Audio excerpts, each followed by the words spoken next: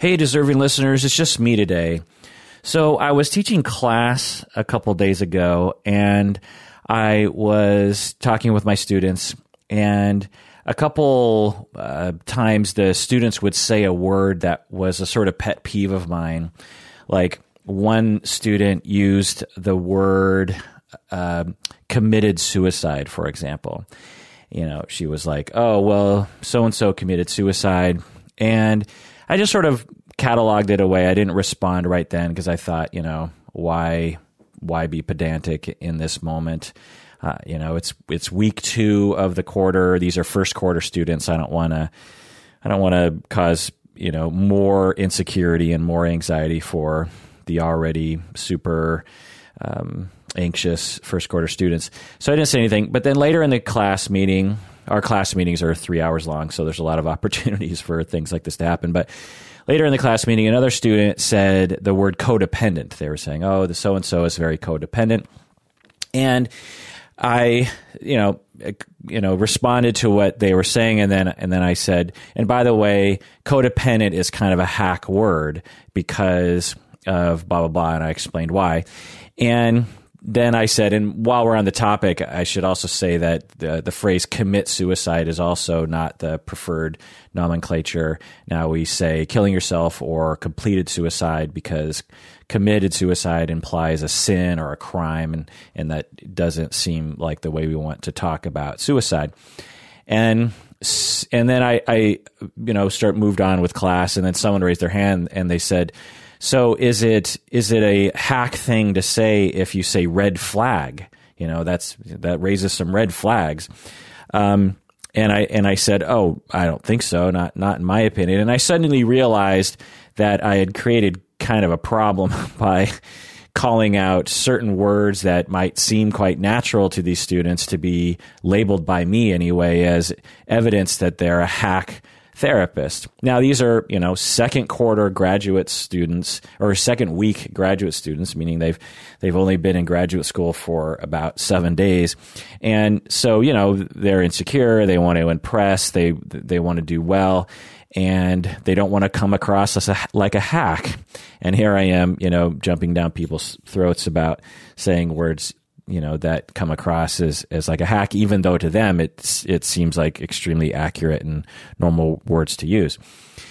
And so later on, I sent out an email and I just said, look, if you have anything to say about my hack pet peeve words, feel free to email me and yell at me about it.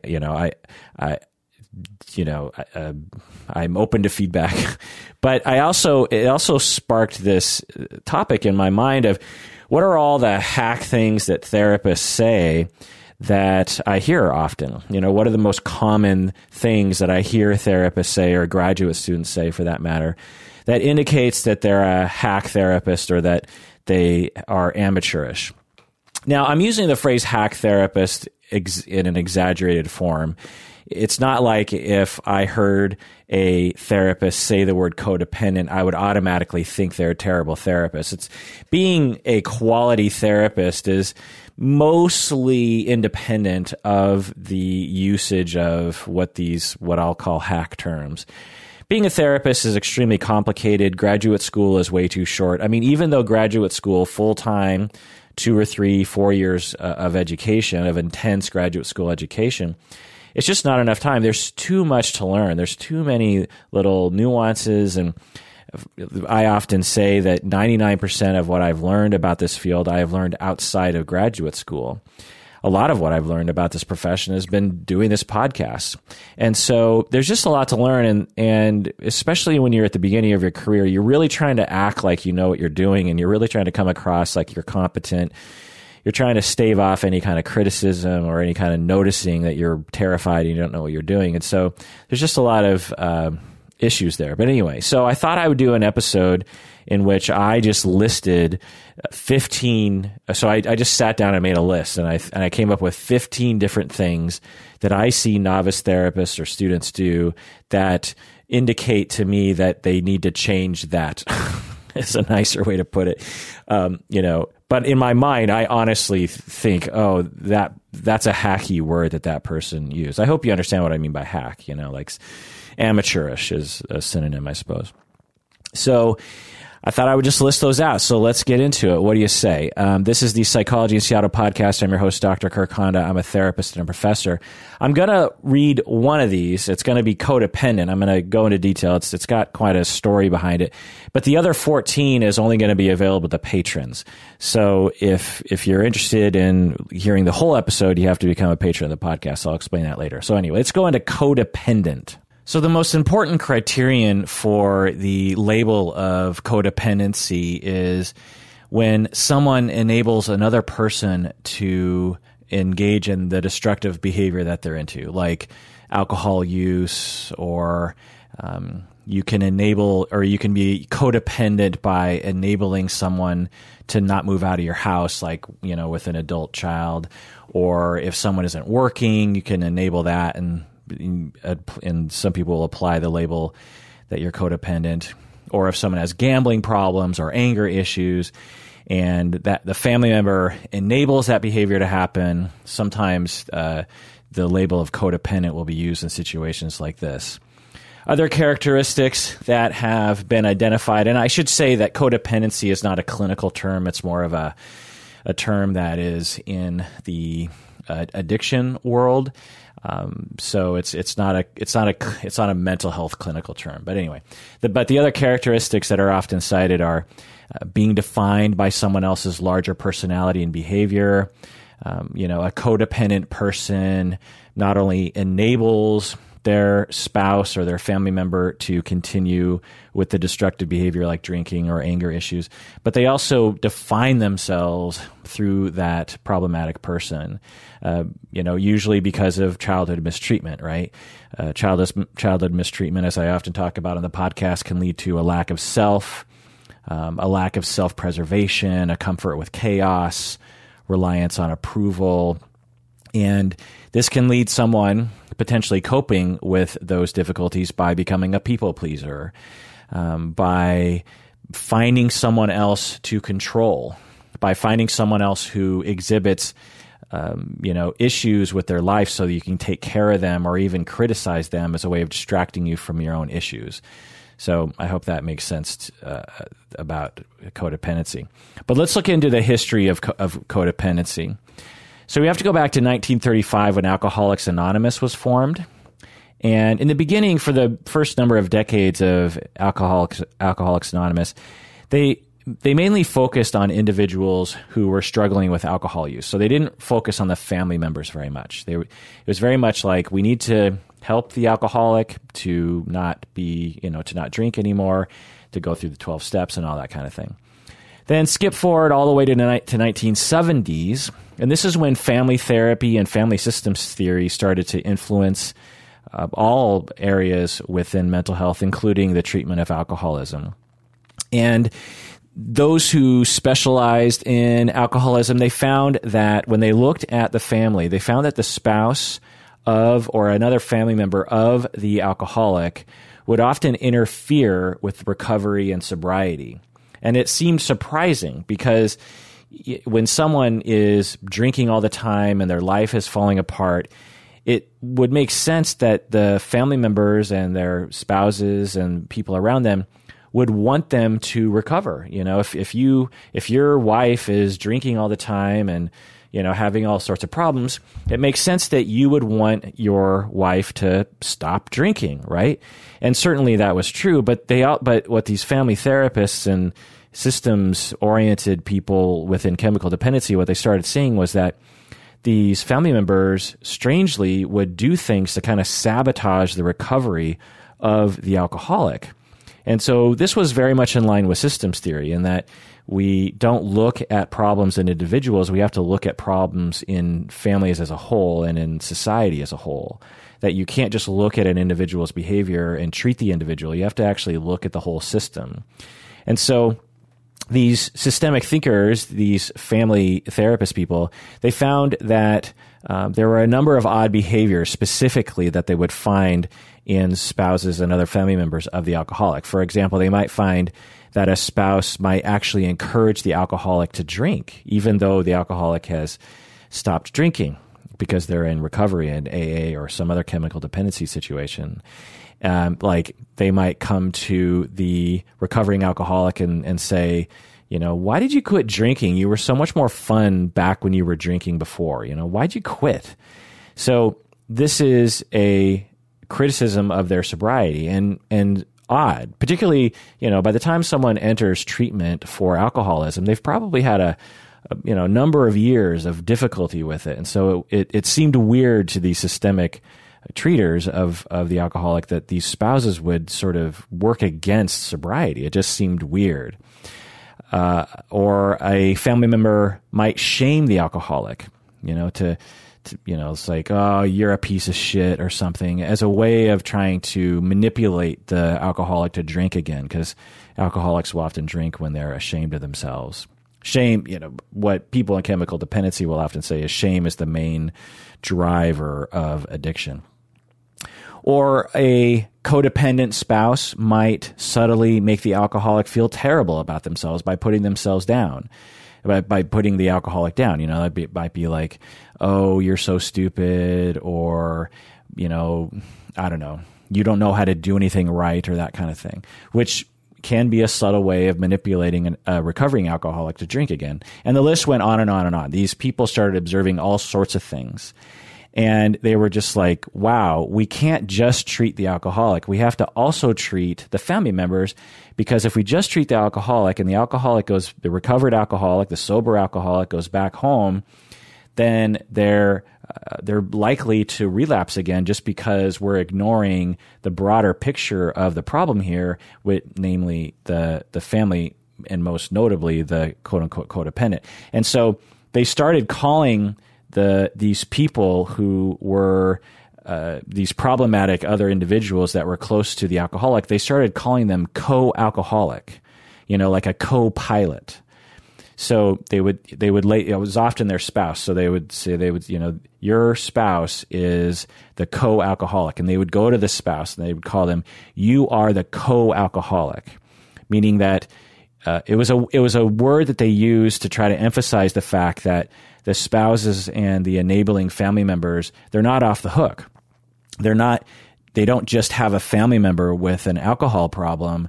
They are also part of the problem, and they need to take responsibility for that, and they need to start problem solving around how they interact and how they think and how they relate to other people as it relates to the alcoholic's issue.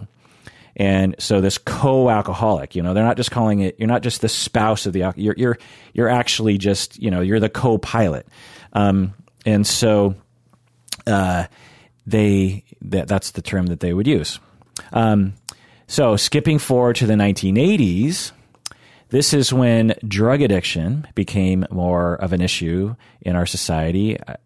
Perhaps it was more prevalent, but perhaps it was just more paid attention to. And treatment programs started, realizing that they could actually treat drug addiction too. They didn't just treat alcoholism. They're like, look, someone's addicted to cocaine or heroin or even gambling or something like this. We can actually treat those as well, because our model seems to work with these other folks as well. So they started using the term chemical dependency instead of alcoholism or drug dependency. It's like, let's just call it chemical dependency, because that's a catch-all phrase for everything, for all substances. And that term has retained till today, 2019. So instead of calling the two people, the alcoholic and the co-alcoholic, they would call the person someone who was chemically dependent, and the co-alcoholic they changed to co-chemically dependent. But that's kind of a long term, right? Co-chemically dependent, Co-alcoholics is much easier to say than co-chemically dependent. So they just shortened it to codependent. So that's when we first started seeing the term codependent. So I hope, for those of you who didn't know where this term comes from, I hope you understand now why I would be bothered by this term being used so broadly for so many different things.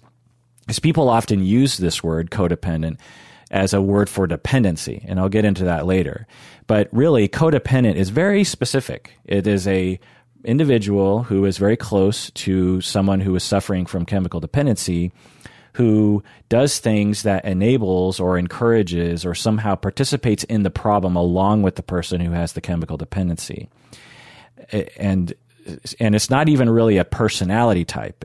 Because the other thing to point out is that when you are, take the most healthy person on the planet and put them in a marriage with someone who has a pretty good pretty strong case of chemical dependency.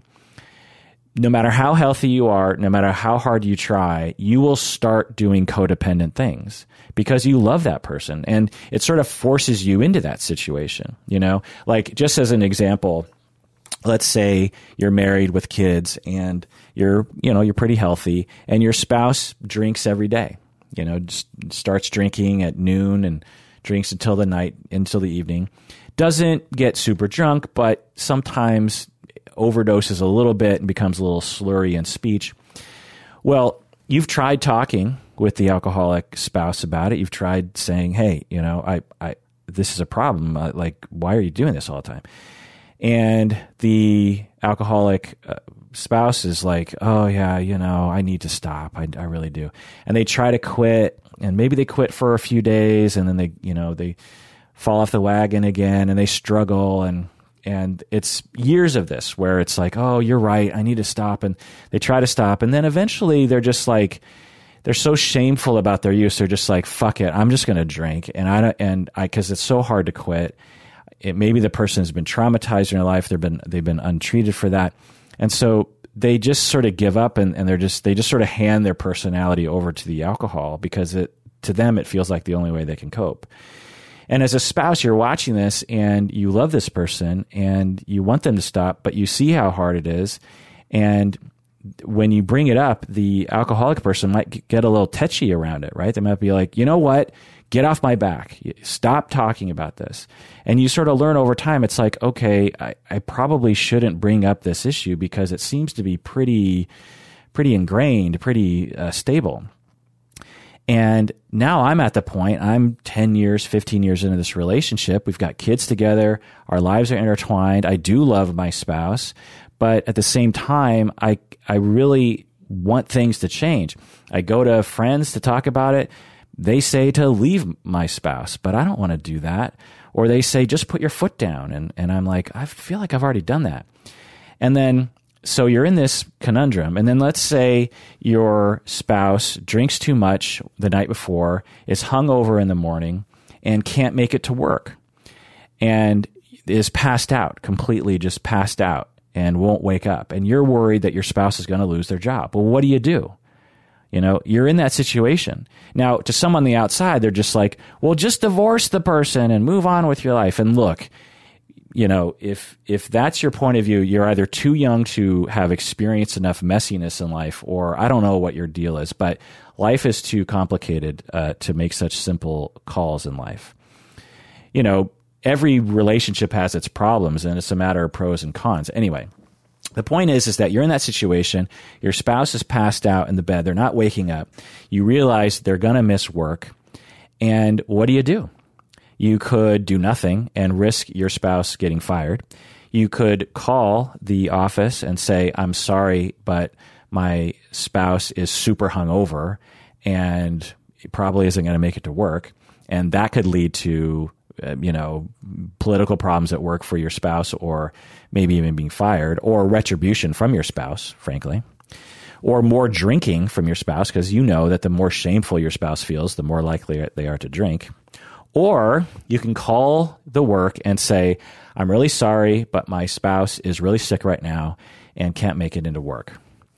And that's what a lot of people do. And guess what? In the chemical dependency world, that's called enabling. That's called codependent behavior. You are now enabling this spouse to continue to drink, and you are buffering consequences for that person, essentially creating the problem. But you understand that when you lay out life in the way it really goes, it's not like you wake up in the morning and you're like, okay, I'm going to cause more problems in my life and in my family's life. No, you're just making little decisions based on anxiety in the moment and based on what you have available to you. And then, so your spouse wakes up and says, oh my God, I missed work. And you say, look, I called work. I said you were sick. Well, now you've set up this pattern where now your spouse is like, okay, well, thank you so much for doing that. And then the drinking spouse eventually drinks is starting to drink to excess and thinks, well, my spouse will call my work in the morning if I get too drunk. And so I could probably, and then it just gets worse and worse and worse. So every little step down the road eventually, allows the alcoholic or the person suffering from addiction to get worse and worse and worse. And so this is codependency. This is enabling. So that is codependency. It's quite different than dependency, which is a personality trait or even a personality disorder. So in the 80s, this word of codependent emerged as a way to acknowledge the family member or the person close to the chemically dependent person in terms of what they needed to change and that kind of thing. Then in 1986, Melanie Beattie popularized the concept of codependency with the book Codependent No More. Some of you older folks or people in chemical dependency might know this book. It's a quite famous book, Codependent No More. And at the time, in the late 80s, early 90s, it was a very popular book, particularly for women who had alcoholic or husbands who had struggled with addiction. And codependency, after this point, after this book and lots of other talk, the term codependency became very popular. People started really taking to it, and they started to apply the term codependency to a lot of other situations, not just to family members of people who have an addiction problem. Like they started using codependent as a term for people who have abusive spouses or people who have controlling spouses or people who have avoidant family members or something. And like I said earlier, it is sometimes like if you have a child who is 27 years old and plays video games all day and never leaves the house, sometimes people will, and you're seemingly enabling that behavior, some people will label you as codependent. So it really started to become broad. And then there were even more books published on it, and a lot more claims were made. And other claims like people were saying it's a personality disorder. And this led to the concept being somewhat mainstream within the field of psychotherapy because it was so popular, it sort of bled into our professional field. For example, some researchers tried to get codependency included in the latest DSM in the late 80s, early 90s. They wanted codependency to be a personality disorder, but it was rejected because there was a lack of empirical evidence for the most part. And also, I would guess that most serious researchers at the time, they looked down on chemical dependency workers.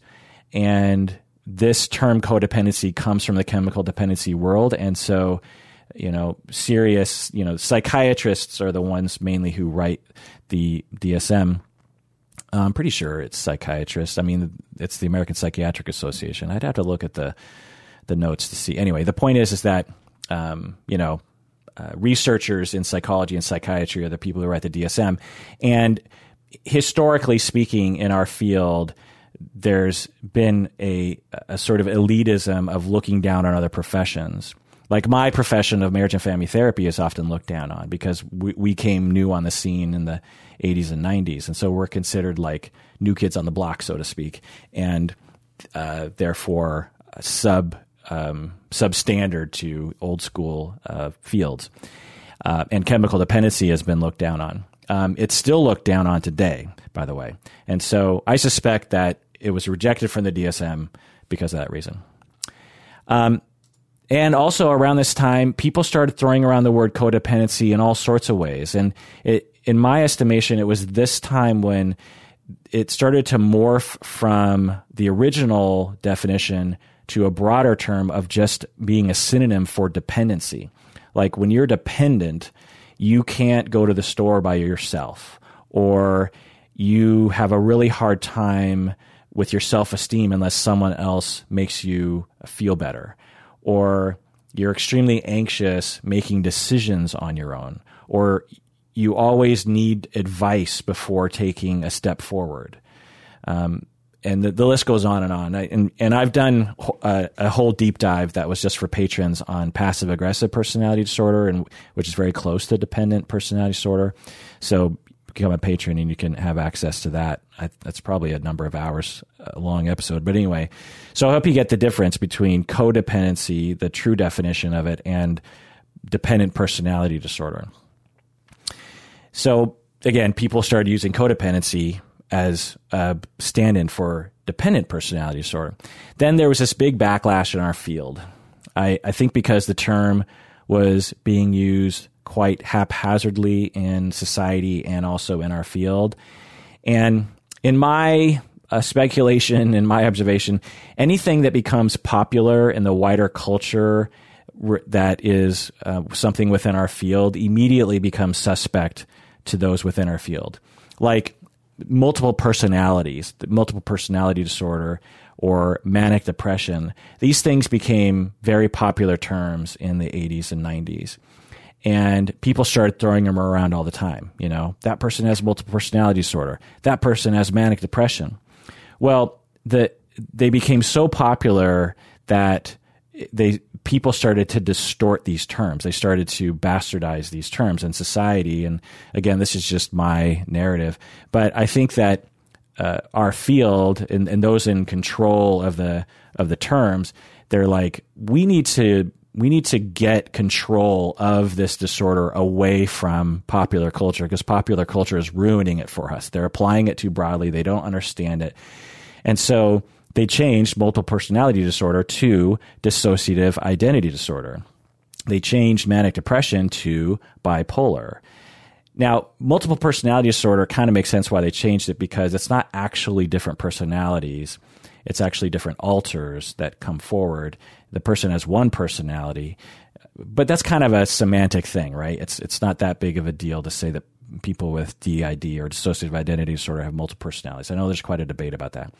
But the other one is really quite, silly to me. It's like originally it was called manic depression, and then they called it bipolar, which is essentially, in essence, the same term, right? So why would you change? In manic depression, that totally fits the term, right? I mean, I don't know the exact history on why they changed it, but it's interesting that other terms in the DSM don't get changed, even though they probably should be changed, probably because they're not garnering a lot of public attention. But anyway, so I think at this time, codependency was being bastardized in a lot of ways, and our field was just like, we've got to wrestle control away from these people.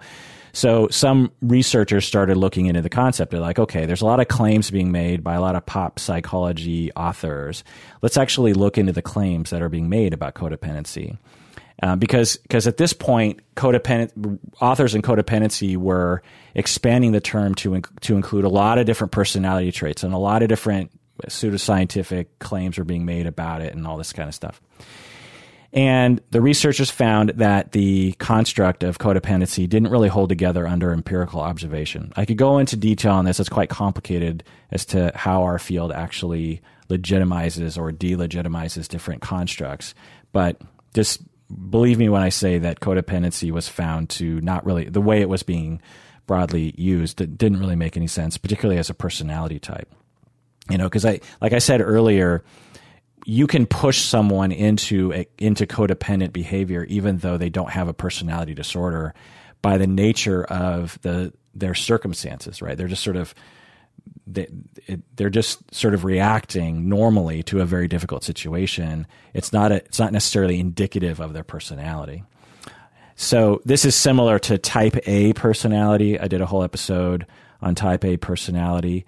This is another term that is bastardized by society. People are like, oh, I'm type A personality. And when you actually look at the personality traits that are associated with type A personality, and you actually try to find these personality types among a population of people, you don't find it. These traits don't fit together. So the whole construct of type A personality doesn't make any sense. I mean, I guess just to demonstrate this, imagine if I were to write a book and I claimed that there was, type X personality, and I threw together, just out of my own machinations or experiences or storytelling to myself, that there was a certain kind of individual with type X personality who was aggressive and also loved nature and also liked to smell paper in the morning and liked to put their keys into their ear and loved YouTube videos about popping zits. Like, if I just said type X personality involves these people, I hope you understand that in all likelihood, those 5 characteristics don't fit together. They don't correlate. And so that's what type A personality and codependency was doing. There were authors just kind of throwing together all these different traits that weren't actually correlated with each other and didn't cluster together into a type of person. And so researchers were like, okay, we've decided codependency is BS as a personality disorder. You could absolutely look at codependent behavior. Like I said earlier, like there's codependent behavior that some people engage in, but, a lot of people love to yell at football games. They're screaming at the ref or whatever, but you don't necessarily label that a personality disorder. We don't have to put that in the DSM. You're just like, well, that's a behavior. It might be associated with something. I don't know. But codependent behavior seemingly isn't correlated with any kind of personality in a strong enough way that we need to have this construct in the DSM called codependency. So that was that. And we thought, well, okay, we've decided as a field, let's get rid of codependency. Let's use other terms here like dependency or maybe codependent behavior, enabling behavior or something. But let's get rid of that word because it's really being overused and it doesn't make any empirical sense. Regardless of this, the term continued to be used because it had already infiltrated the society at large, and us as people in the psychological field, we are so terrible at communicating to the wider public that most people who have used the term codependency wrongly have never heard anyone say otherwise. They've never heard from us in an effective manner, stop using that term. You're not using it right. There's another term that's much more specific and accurate to our field, which is you just have to take the co off. Just use the word use the word dependency. And it really drives me nuts. Whenever I hear the word codependent, I would say 99% of the time they're using it wrong. It's like the way people are using the word literally today. If you're one of those people who doesn't like it when people are using the word literally in a wrong, what they actually mean is figuratively or actually, and they're actually saying the word literally in a literally wrong way. If you're one of those people who doesn't like that shift in our culture and would like to retain the meaning of words and, words mean something to you, then you can relate to what I am going through when I hear people using the word codependent in a wrong way. Now, having said all that, anyone who knows anything about linguistics and history and society understands that language morphs over time. And maybe in 20 years, literally in the dictionary will actually have a completely different definition, perhaps the opposite definition as it does today. Language changes over time. There's nothing wrong with that. And every word that I'm saying right now is a product of that process. So I'm okay with that.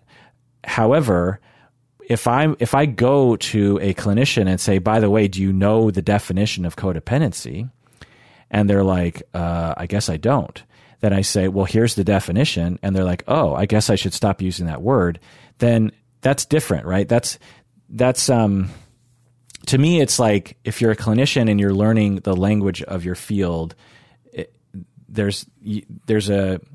we can't just allow things to drift away from their original meanings. Unless we as a field decide to say, look, let's just use the word codependency interchangeably with the word dependency. If as a field we come together and say that, then I'll go along with that. I'm cool with consensus, but no one is saying that.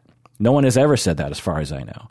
Everyone who knows the terms dependency and codependency in our field know that these are drastically different things, and codependency is a really quite specific thing that most people don't really understand what it is. Anyway, so clinicians use this term, and my students, like my student a few days ago, used the word codependent, and because this word has just totally infiltrated our society.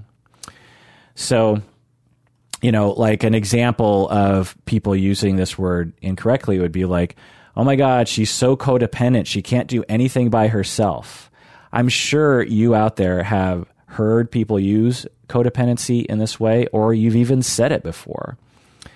And again, just to remind you, codependency is the process of being a close person to someone who has chemical dependency, who enables that or is part of the problem.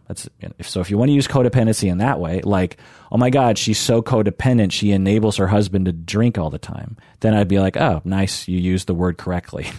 But if you're saying, oh my God, this person can't do anything by herself, then the word you want to use is dependency. And think of all the calories you'll save, all the energy you'll save by not having to use that extra syllable of co.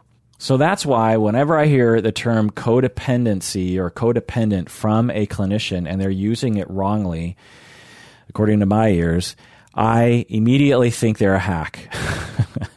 Now, I don't think that they're a terrible therapist necessarily or a terrible person for sure, but I think they've, if they're making a mistake regarding that word, what other mistakes are they making? And what other holes in their competency exist? It's a quick, just fleeting judgment that I will make of someone. I would never just write someone off if they use the word codependent. If I did that, I'd probably write off 75% of the therapists that I know. So, but I will tell you that when I hear that word from somebody, I immediately think, oh.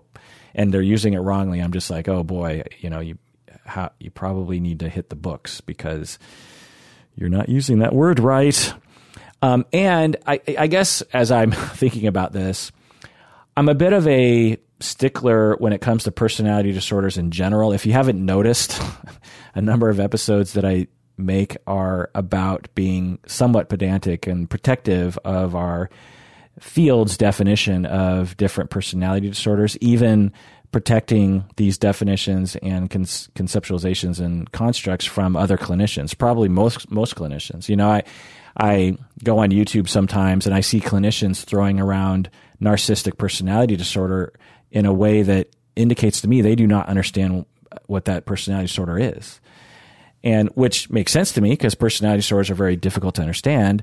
But at the same time, it's like, hey, I don't mind if lay people use these terms wrong because, of course, they would. Because why would they understand these things? I'm not enthusiastic about it, but it stands to reason that they don't understand things in our field, particularly complex things like personality disorders. But if you're in our field, before you say something, just make sure that you know what you're talking about. And a little bit of knowledge can lead to the Dunning-Kruger effect, right? Which can lead to you thinking that you know what you're talking about when you really don't, right? Now, I'm sure, in fact, I catch myself sometimes doing this too, so I'm not saying I'm above it at all, and I'm mortified when I do things like this. But I guess I have a principle that if I don't really know something, I'm going to at least give the caveat that I don't know what I'm talking about, or I'm not confident in what I'm saying. If I start talking about politics, for example, I hope that I often will say something like, look, I'm a layperson when it comes to politics. There are people who study politics their entire lives, and I'm sure if I say anything related to politics, within 3 words into my statement, a expert will look at me and say, oh, honey, you really just don't know what you're talking about. God bless you for trying, but, you really have a simplistic or common mistaken understanding of how politics works. And I get that. So I don't know why I'm going down this rabbit hole, but anyway, that's why I want to talk about hacky things that therapists will do. I have 14 other things, but those are for patrons only. So if you want to hear those 14 things, go to patreon.com and become a patron of the podcast. When you become a patron, you get access to hundreds of patron exclusive episodes, including this one, in which we do deep dives into various topics. And when you become a patron, you don't have to listen to the vast majority of commercials in all likelihood. And also remember that a portion of your monthly pledge goes towards various charities that we support.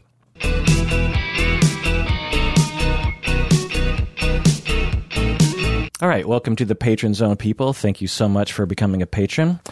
All right, so number one was codependent, and number two is sociopath. So let me explain. The word sociopath has a long history, going back to the early 20th century in Germany. Skipping forward to today, but sparing time here, there are very few serious authors in our field use the term sociopath. They much more often, probably thousands of times more often, use the term psychopathy or antisocial personality disorder. However, there are a few legitimate, serious authors who still use the term sociopathy or sociopaths. For example, some will say that sociopaths have learned their problematic behavior, like someone who grew up with violent parents or in a violent neighborhood. These people learned their harmful behavior to other people, their manipulative behavior, because they had to, or it was just around them. And these people can be re-educated away from those behaviors. They can learn to behave differently. In essence, they have a personality that allows for morality or understands morality, has internalized morality, but they just learned a really bad model of way of living.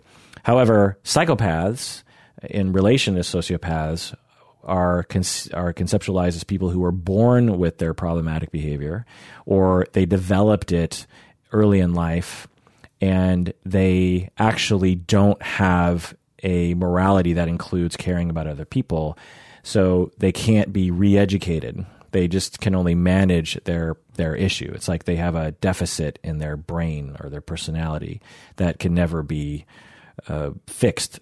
So some people will differentiate between sociopaths who have learned their problematic behavior and psychopaths who are basically biologically fixed in their psychopathy. But that's pretty rare that I see people using that term. In my circle, no one ever uses the word sociopath. They just use the word psychopath for all those people, or someone who suffers from antisocial personality disorder. And then they just go into more detail about it. They'll say like, well, so this person, in my opinion, they suffer from psychopathy, but it's hard to tell if they learned it from their environment because they grew up with a lot of violence around them, or if they were born that way. I'm not really quite sure. Could be both. That's the kind of discussions I hear. I don't hear someone say this person is a sociopath, and then everyone's supposed to know what people mean by that.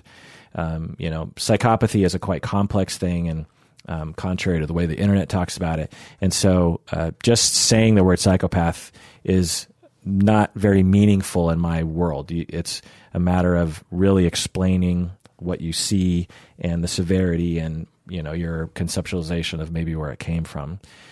So regardless of the fact that almost no one uses the term sociopath or sociopathy in our field, it's still being used by many, many people, particularly in popular culture, but, many in our field as well. For example, on the internet, just anecdotally, I find that the word sociopath is used just as often as the word psychopath. And the phrase antisocial personality disorder is almost never used. So it's just kind of interesting in that way, right?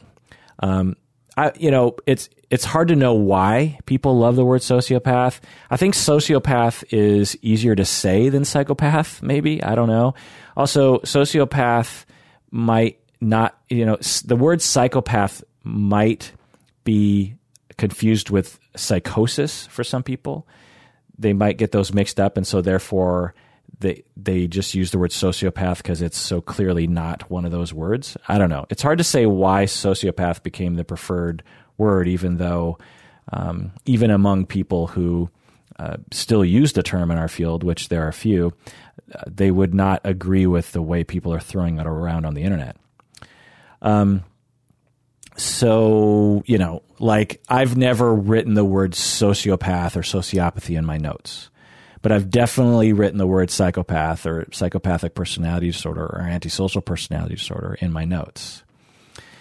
So if you want to avoid appearing like a hack, in my world anyway, don't use the word sociopath.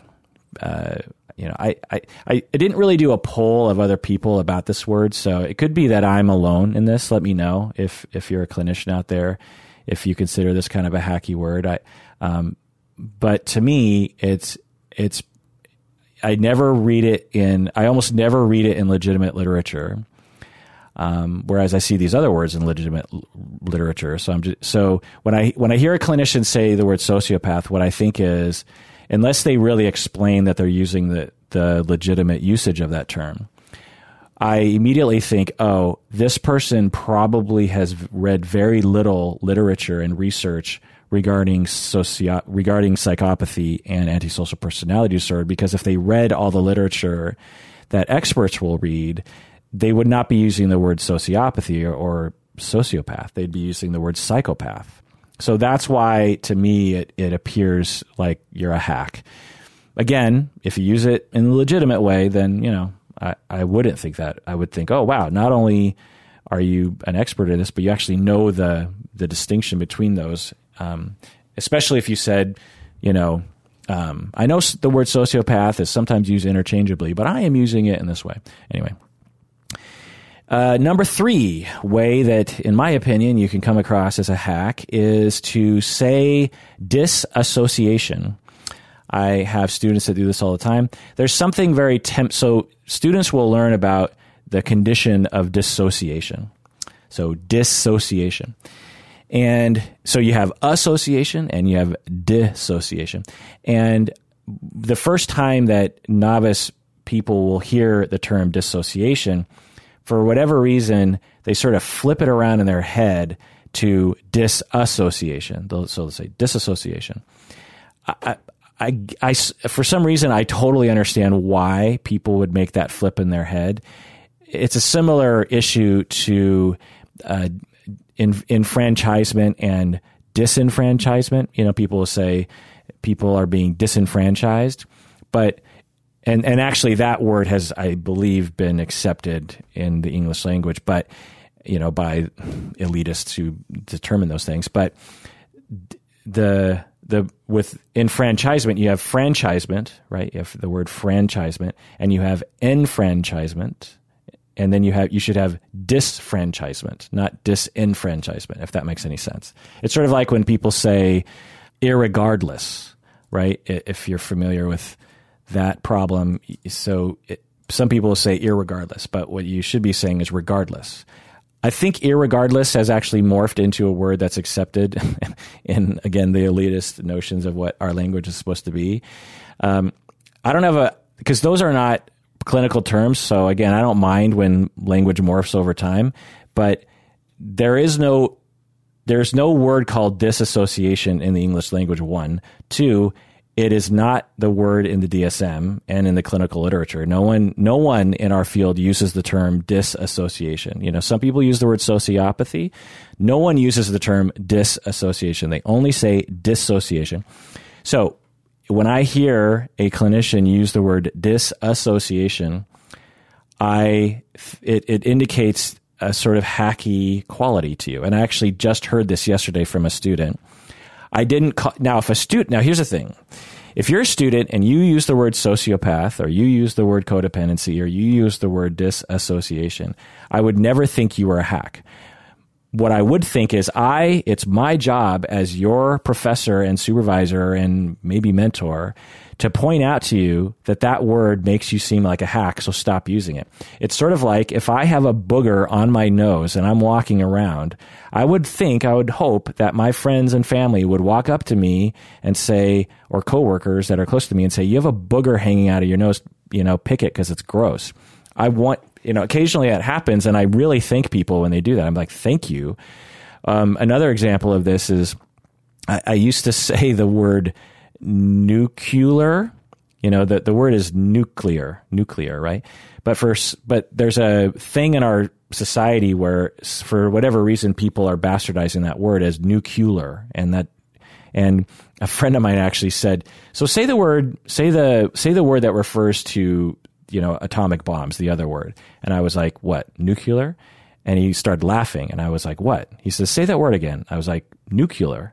And he's laughing, and I'm like, what is, and then other people started laughing, and I'm like, what is going on here? Am I in the Twilight Zone? And eventually he's like, you're saying nuclear. It's not nuclear, it's nuclear. It's nuclear. And I was like, oh my God, how weird is that? How did I internalize that word? Where does that come from? And now whenever I say nuclear, this little thing pops into my head of just like, thank God someone pointed this out to me years ago, because otherwise I'd have this booger hanging out of my nose and I wouldn't know it. So don't say the word disassociation, because especially if you're like 10 years into the field, it really makes you look like a hack. Number 4 is other specified or unspecified diagnoses. This is actually kind of a complicated thing, so let's get into this. So in the DSM, in DSM-5, we have all these different disorders. You have panic disorder, you have bipolar, you have dissociative identity disorder, you have post-traumatic stress disorder, and then at the end of each chapter, because there's different classes of disorders if you're not aware. So you have depressive disorders, you'll have anxiety disorders, and at the end of each chapter of these classes of disorders, they'll say that you can apply these labels called other specified or unspecified. Like you can have other specified anxiety disorder or unspecified anxiety disorder. And there are some legitimate uses of these terms and some hacky uses of these terms. And this is a nuanced one. It's not like every time I hear other specified or unspecified disorders, I immediately think hack, but they often are used in very hacky ways, particularly by novice therapists. So if you're aware of DSM 3 or 4, you would remember not otherwise specified, or NOS. That was the way it used to be termed before, or rule out, or provisional is sometimes used. Anyway, so for example, other specified disorders, or other specified, let me just do one in particular, other specified anxiety disorder. We apply this label when the individual does not meet the criteria for any of the particular anxiety disorders in the DSM. So if someone clearly has anxiety and these anxiety symptoms cause clinically significant distress or impairment, but for whatever reason they don't fit neatly or well enough into any of the diagnostic categories in the anxiety class chapter, then we say they have an other specified anxiety disorder. It's sort of this catch-all label for anyone who has anxiety, who has an anxiety disorder, but they don't fit into the other categories. But when it's other specified, then you have to give a reason why you're applying that label. Like you would say, general anxiety, you would say other specified anxiety disorder. This person has generalized anxiety that has not occurred more days than not. So in order to qualify for the generalized anxiety disorder diagnosis, you have to have worry, anxiety, nervousness more days than not, in a given span of time. But let's say you have someone who reports to you, all the classic symptoms of generalized anxiety, but they tell you, no, I probably go for 5 days without having any symptoms. And then I have 3 days of intense symptoms. And then I have 7 days of no symptoms. Then I have 1 day of intense symptoms. And you're just like, wow, this sounds like clinically significant distress and impairment due to anxiety. But for some reason, it doesn't fit the specific criteria of generalized anxiety disorder. So I'm going to apply the label other specified anxiety disorder, and I'll explain why I'm saying that, because they have clinically significant anxiety that doesn't occur more days than not. The other label here that I'm talking about is unspecified anxiety disorder, or, all the unspecified disorders, but specifically unspecified anxiety disorder. If we're looking at that, again, these people who are labeled with this, according to the assessor, they don't meet the criteria for any of the anxiety disorders. But again, the patient has anxiety symptoms that cause clinically significant distress or impairment. But in this situation, you don't have to give any reasons. You can just say unspecified anxiety disorder, period, and you don't have to justify why you're giving that label. It's an even broader, less specific term than other specified. I hope that makes sense to you. So people will typically give this label because clinicians don't have enough time to perform a full assessment. Like when someone comes into the emergency room at a hospital and you actually only have 2 minutes to. So that was one of those moments when I had an urge to use the word literally, and I wanted to say, you literally have 2 minutes. Because society has infiltrated my brain as it would infiltrate anyone's brain, to use the word literally in the wrong or in overusage's ways.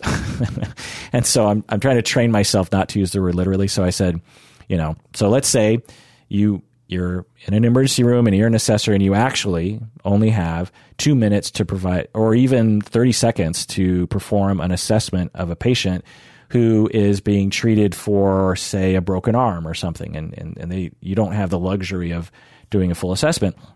Well, you might very quickly, as an assessor, notice that this person is suffering from some sort of panic attack, but you don't have enough data to justify a panic disorder diagnosis. You're pretty sure there's some significant anxiety there, and you're taking your best guess, and you're saying it looks like it's in the class of anxiety and isn't related to schizophrenia or something. So I don't know enough yet, so I'm going to say unspecified anxiety disorder. So that's a legitimate use. That's the purpose of other specified and unspecified. So other situations where you might use these two labels are after a full assessment, for whatever reason, you can't legitimately place the client within a diagnostic category, but they're clearly suffering from something. For example, if someone is close to bipolar, but they've never really had a clear manic episode, or their manic episodes seem to be very mixed. And bipolar can be actually very difficult to diagnose, particularly for people who have rapid cycling or mixed episodes. And you're in the first, 4 to 5 sessions, and they're like, yeah, I'm not really comfortable just slapping the label bipolar 1 or 2. I'm going to say, I'm going to provide a other specified label here. And maybe down the line, once I zero in on this or get some consultation, maybe I'll apply one of the mood disorders. So that's a legitimate use. Or another legitimate use is after a full assessment, you need to consult with an expert because you don't really know that much about that area. Like for me, I haven't assessed, let's see, what class. Well, I haven't assessed psychosis very much. I haven't treated very many patients with psychosis. I have occasionally, but if someone came to my office and exhibited delusions, psychosis, hallucinations, I would do my best to do an assessment, but if I needed to provide a label right away, I wouldn't feel confident just slapping schizophrenia or psychotic bipolar on there. I would want to say, look, I have to consult with an expert. Or another legitimate use is I have to talk to the rest of this family because I'm not getting really a clear picture here. So these are, other legitimate uses of these terms of other specified or unspecified. Another one is, for some people in agencies, some clinicians, they have to diagnose a patient very quickly. So If you're in the field, you know, but if you're not, so someone comes into an agency, a mental health agency, and they want to use Medicaid. They want to use medical coupons. They want the government to pay for their care. For those of you who don't live in the United States, that might sound weird that people have to do that. But anyway, so you need a medically necessary diagnosis in order to have the third-party payer or the government pay for the services. So you need to apply a label, and often these intakes can last, only 1 or 2 hours. And in that time, you have to administer a ton of paperwork. They have to sign all these things and fill out all these forms. And then you have to assess the problem and assess the diagnosis. And if someone has a pretty complex presentation, you might not have enough time. So you might just slap that label on there and hope that once the case is assigned to an ongoing therapist, that ongoing therapist will provide a more thorough assessment and get rid of the unspecified or other specified label and actually apply a more specific label.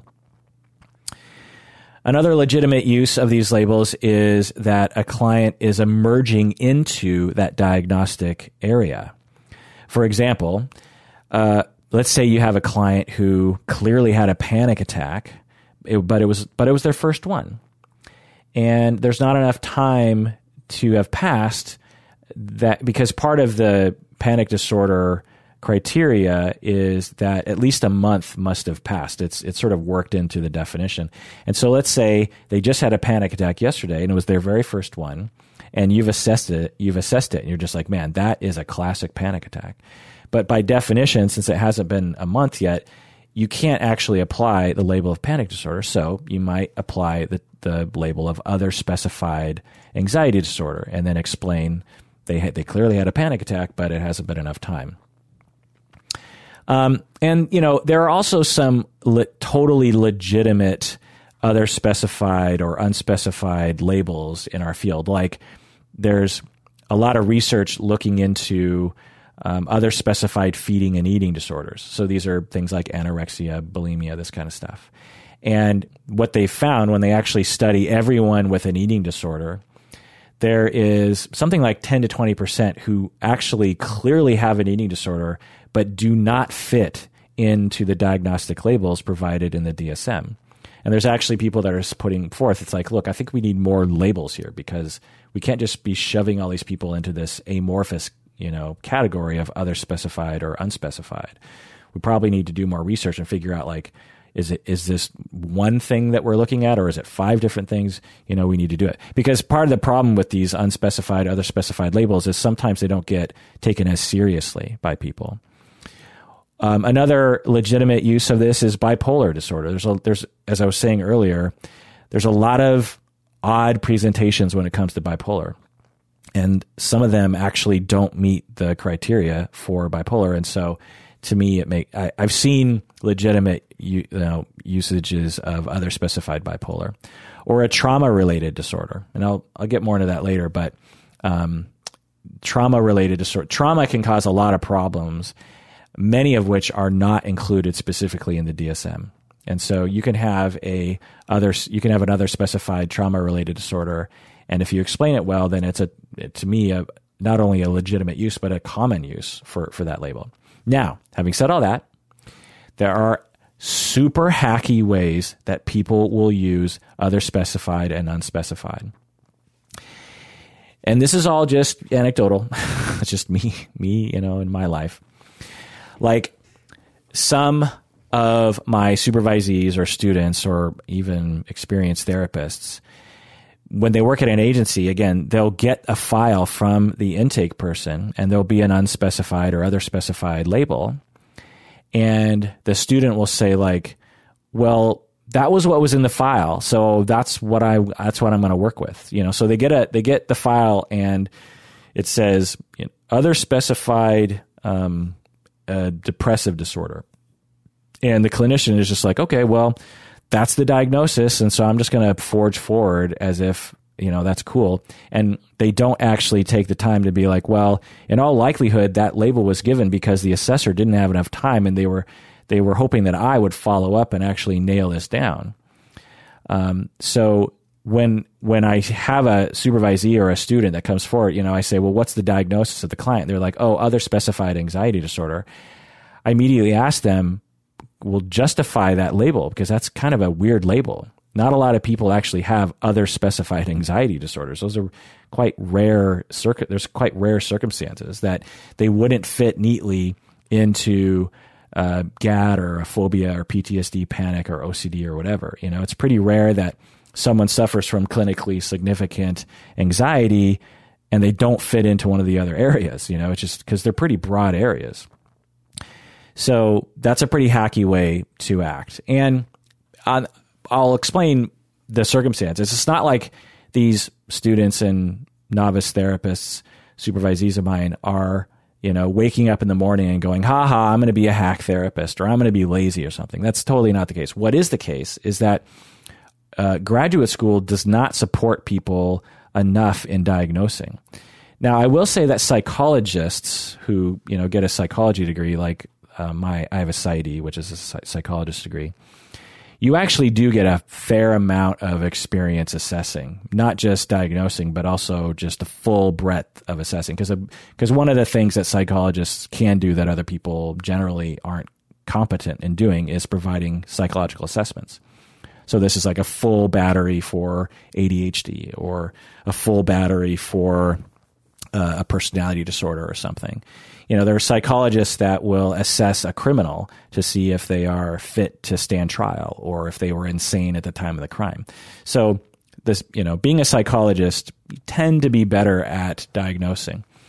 But if you have a PhD in counseling or a PhD in marriage and family therapy or a master's in counseling or a master's in social work, I wonder if social workers are a little better.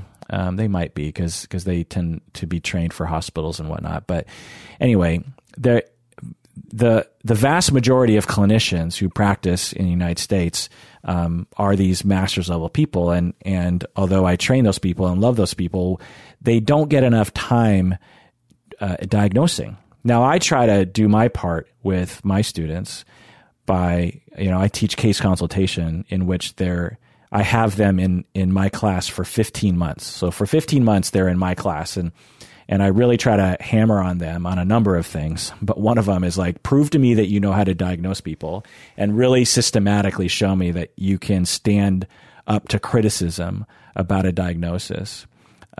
Not because I want to make them feel like crap, because I want, this is trial by fire and I only have a certain amount of time with them.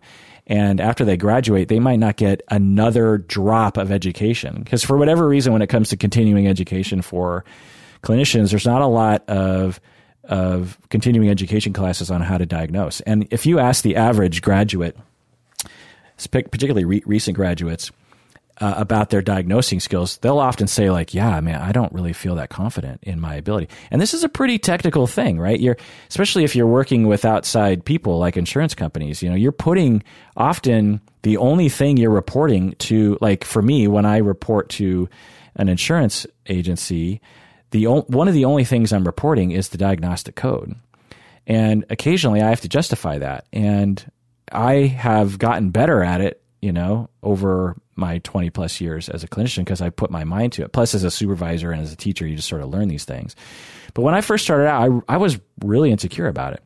So that's why when a clinician gets a file, especially when they're an intern, and it says unspecified anxiety disorder, they're like, well, there's already a diagnosis there, so why would I change it? And I'm not sure if I even know how to change it, And what if I change it and the person who put that label there feels insulted that I change it? The intake person has been working here for 10 years. Who am I to change that diagnosis? All these thoughts are irrelevant, when you actually shine a light on it. It's like, the intake person probably wants you to change it. And you're the main clinician. You get to change it to whatever you feel, whatever you can justify, whatever you have found as data for the client. Not only do you have the right, but ethically speaking, you should be changing that diagnosis. So that's one thing I'll hear people say is, well, that was in the file, so, that's what I'm going to go with. Another thing I'll hear people say when they're being a hack is they'll say like, well, who cares what diagnosis is on the file? No one's going to read that anyway. So that statement should sound hacky to anybody. Another thing I'll hear people say is, well, I just diagnose all my clients with unspecified anxiety disorder because it's just easier that way. I actually one time had a supervisee tell me this once. She was actually an experienced clinician, and I was her supervisor. And she said something along these lines. She said, well, I just always throw on GAD, or I always just throw on unspecified anxiety disorder because, that's just what I just put that on all my clients. And it seemed as though she had got it from somewhere before, like some supervisor or some sort of cultural thing of an agency that she was at. That was how they did things. And I just couldn't believe that, one, she was doing that, and two, that she would admit it to me as her supervisor, that she thought she came from a world or a mindset or something in which it made total sense and was totally okay to do this, and two, to tell your supervisor who was in charge of overseeing your ethical practice that you just, wantonly apply labels that may or may not actually be legitimate. And so I see people do that. Again, they're not doing it in my mind because they're immoral assholes. It's because they're just not trained well enough and they don't know that they need to get more education or something. Okay, so that's my ranting about the fourth hacky practice I see therapists commit, which is using other specified or unspecified diagnoses in seemingly illegitimate ways. Again, there are absolutely legitimate ways of using it that are often used, but at agencies, I see them being thrown around in very incompetent ways. Number 5, hacky thing that I see therapists do, amateurish thing that I see therapists do is that they will say something like, and this is actually particular to students, they'll say something like, that theory is stupid. They'll be like, cognitive behavioral therapy is for robots. You'll hear that sometimes. Or they'll say like, Freud and psychoanalysis, that's pseudoscience. We have proven that psychoanalysis and psychodynamic therapy and humanistic therapy, these are all complete crap therapies. You'll hear people say stuff like that. And certainly you'll see more experienced people, but I find it more indicative of younger therapists, particularly therapists who attend programs that focus on one theory. My program at Antioch University, Seattle, we actually don't focus on any theory. So we try to teach them all the main theories, which is a difficult task. I'm actually in charge of a work group right now for faculty trying to problem solve this because we have probably like 20 theories that we have to teach our students by the time they graduate. And as I've been saying, there's not enough time to even teach them adequately how to diagnose people, let alone 20 different psychotherapy theories. Whereas other schools, they will focus on one. So there's pros and cons to that, right? Focus on one, you really get to know that one thing. But the con is that you're completely ignorant of all the other, theoretical arenas. So we decided a long time ago that we were just going to, decades ago, that we were just going to do all of them, all the main ones anyway. And so what'll happen is if you're at a program where you own, like there's a program in Seattle that only teaches, I think they just teach narrative family therapy.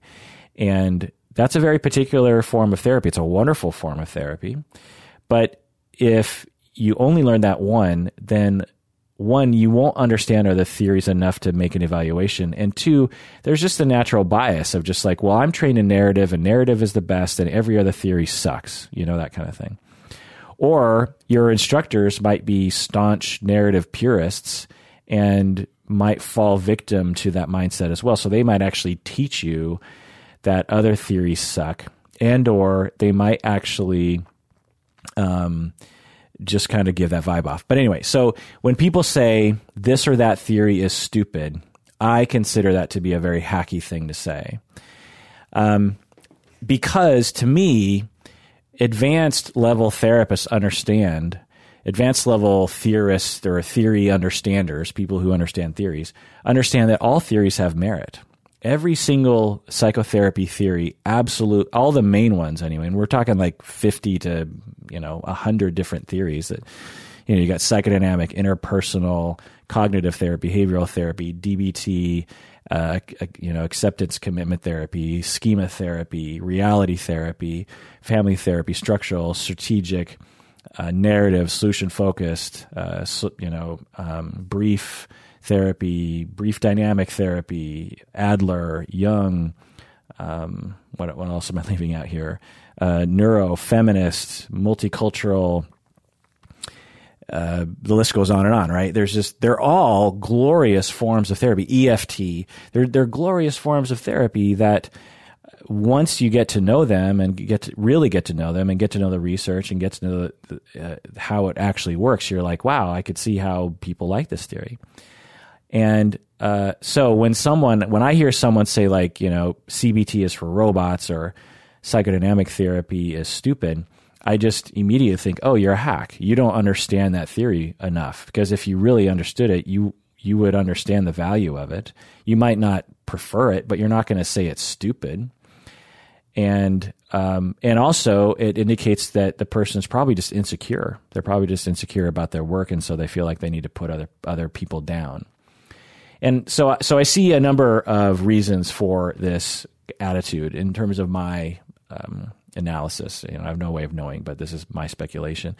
Number one is that novice therapists who don't really understand a theory, they might have an opinion like this because they just don't understand. Number two, novice therapists who are confused about a theory and would rather reject it than actually spend the time to get to know it.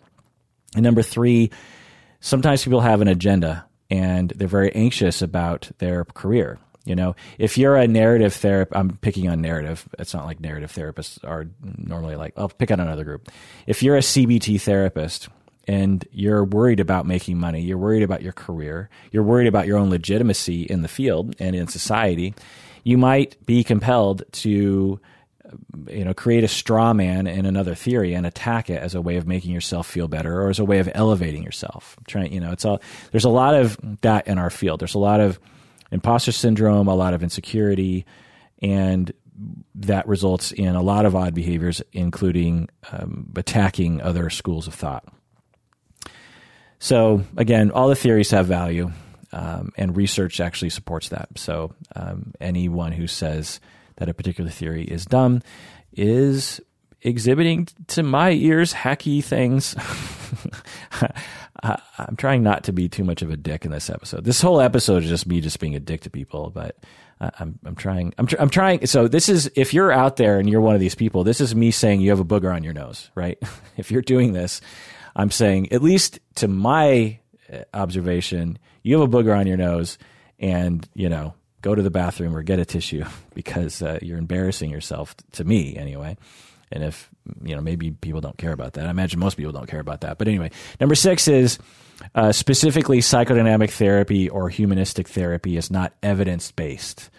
Anyone who's listened to the podcast long enough, especially if you're a clinician, you know this language.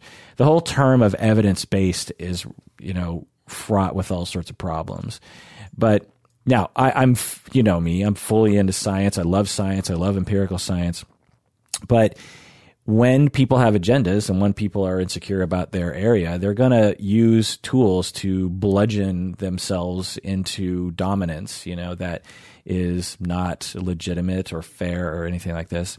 And, randomized controlled trials are the way that we study things. And, without going into full detail, there's a problem in our field in that a lot of clients come for a lot of different reasons,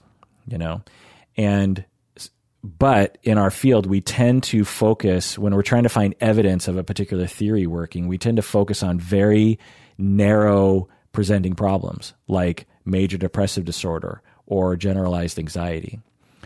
And when we focus on those things, we have to provide a relatively short-term therapy regimen to test, right?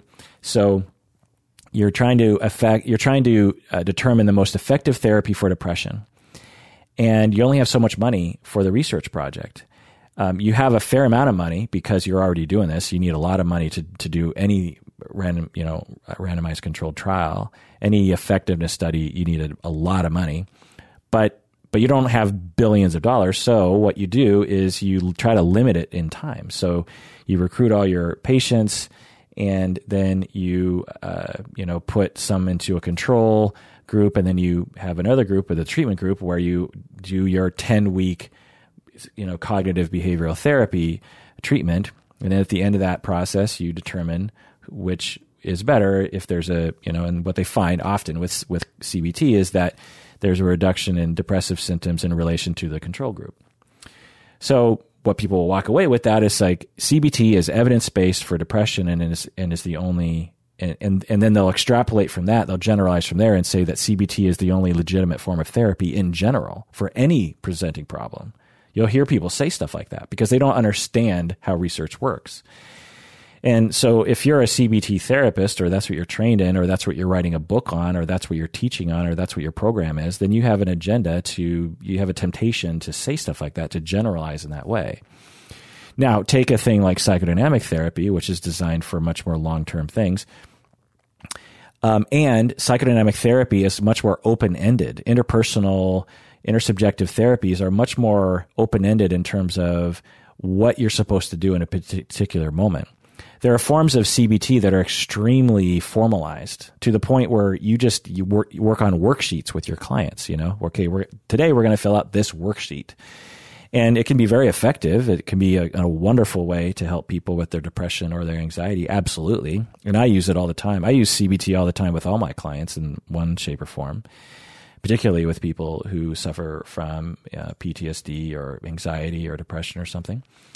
But when it comes to psychodynamic therapies and interpersonal therapies, humanistic therapies, by definition, you can't really formalize the treatment because the clinician has to be able to react on their toes to what's happening in the moment.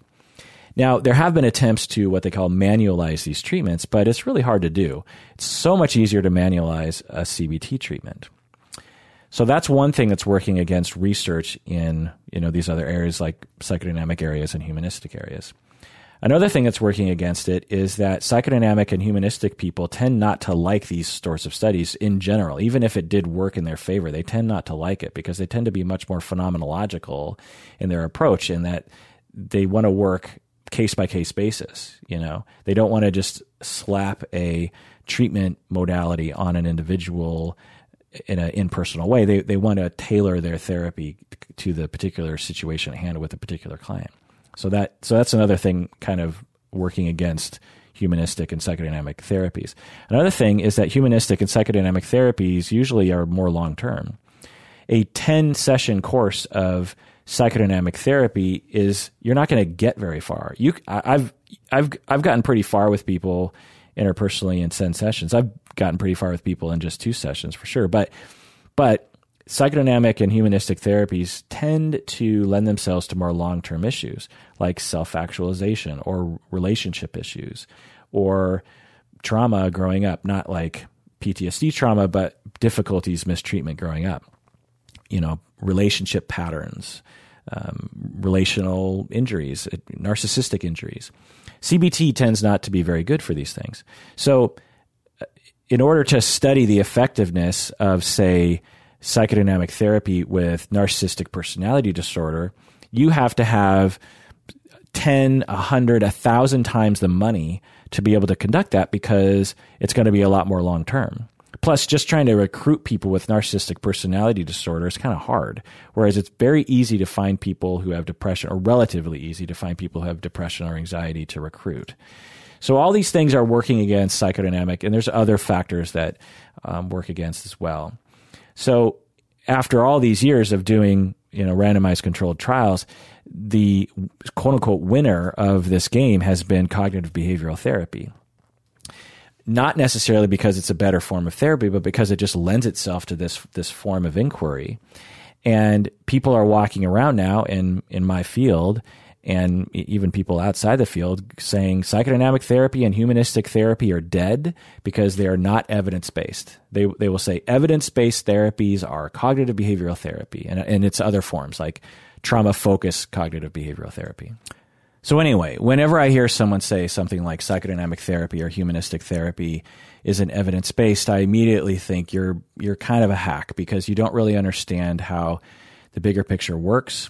and you're actually unaware of the strong evidence that psychodynamic therapy and humanistic therapy actually are evidence-based. They might not have been designated by the Association of Evidence-Based Therapies. I'm putting that in quotes. But there is a mountain of evidence demonstrating that psychodynamic therapies and humanistic therapies absolutely do work. It's just that psychodynamic people and humanistic people don't care to publicize it because they're just not really into that kind of thing. And as a result, psychodynamic therapies and humanistic therapies have sort of become less in favor in the last 10 or 20 years, which I find to be awful. Not because I think they're better than CBT, but because I think every client deserves to have therapy tailored to them, not the other way around. And some people absolutely benefit from a mixture of cognitive therapy and narrative therapy, or behavioral therapy and systems therapy, or CBT and psychodynamic. And when you know all the different theories, which is a tall order, I realize, I think you can do your best work with clients. In my 20 plus years as a therapist, I don't think I've ever had a client come to me and say, I have depression, please help me with that. I know that there are clinicians out there that get that. Obviously, it happens. But I don't think I've ever had a case like that. What I get are people coming to me and saying, I don't know what I'm doing with my life, or my relationships are falling apart, or I feel terrible about myself. Well, and they're not depressed. CBT is one possible angle there for sure, but humanistic and psychodynamic interpersonal therapies are so useful in situations like that. Anyway, number 7 is when I hear people say Freud is an idiot. You'll hear this from people. They'll be like, Freud's an idiot. He was obsessed with sex. And I used to be this way too, because I was taught this. I was just spouting the propaganda that I was told in graduate school. Because some of you not in the field, this might be a little surprising to you, but I would say, 99% of instructors who are teaching clinicians today know very, very little about Sigmund Freud and his theory. To people outside of the field, that might sound kind of weird. It's like, wait, that's weird. Shouldn't everyone understand Freud really well? And I don't know the answer to that question. I personally kind of wish there was more awareness of Freud, because there's just so much we should be appreciating at the very least about what he accomplished and who he mentored, and all the generations of people who came after him that contributed wonderful things to our field. But anyway, there's a lot of ignorance around it, and when you have an instructor, and then you'll have the occasional instructor that will just, for whatever reason, they just got it in their head that Freud's an idiot, and they'll just say it to a group of 50 students, and those 50 students, that's what they walk away and they parrot that notion. And it just gets propagated through our field. Freud's an idiot. Freud didn't know anything. He was oversexed, all this kind of stuff. Freud was a genius. He lived at a time before talk therapy, before the 99.99999% of research that had been conducted, before we understood biology the way we do today, before we understood the brain, before we understood society. Like he had to make it up, a lot of it on his own.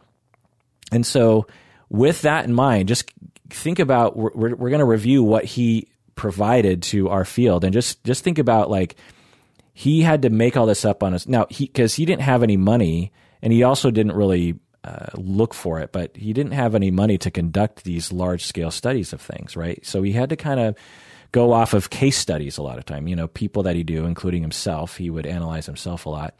That's what he had to work with. And so given that, it's just amazing what he came up with. Now, many of his ideas have subsequently become debunked, the Oedipus complex, these kinds of things, or Oedipus phase, I should say, are, they don't really stand to scrutiny these days. But so I'm not saying everything he did was genius. But the other thing was that he changed his mind quite a bit. In fact, a lot of people will say he kind of struck gold early in his career, and then later in his career, he switched his theory to another model, and he sort of screwed up his initial theory. but his initial theory was actually quite sound. There's actually similar stories to like Albert Einstein, that in his early career he would say things that were spot on, and this whole string of things that he was saying that have been demonstrated by empirical observation afterwards, including today. And then later Einstein said some things that were seemingly him just being stubborn or not really with it in terms of the new science and stuff. And anyway, so I just think it's not uncommon for geniuses to have these kinds of problems. But anyway, I think part of it has to do with like you become seen as a genius, and you become kind of a celebrity, and so you just become kind of in love with your own notions, and you stop actually striving to learn. So anyway, I don't know if that's what happened to Freud or Einstein, but you can see that happening. Anyway, now, before I go over his contributions to the field that will demonstrate that he's not an idiot or not irrelevant, is that most of his contributions were not invented by him. Others had come before him, mainly Charcot. Charcot was a huge influence on Freud. And many of these ideas I'm about to say, you could argue at least had their genesis with Charcot first. And also, many after Freud would elaborate on ideas that he introduced.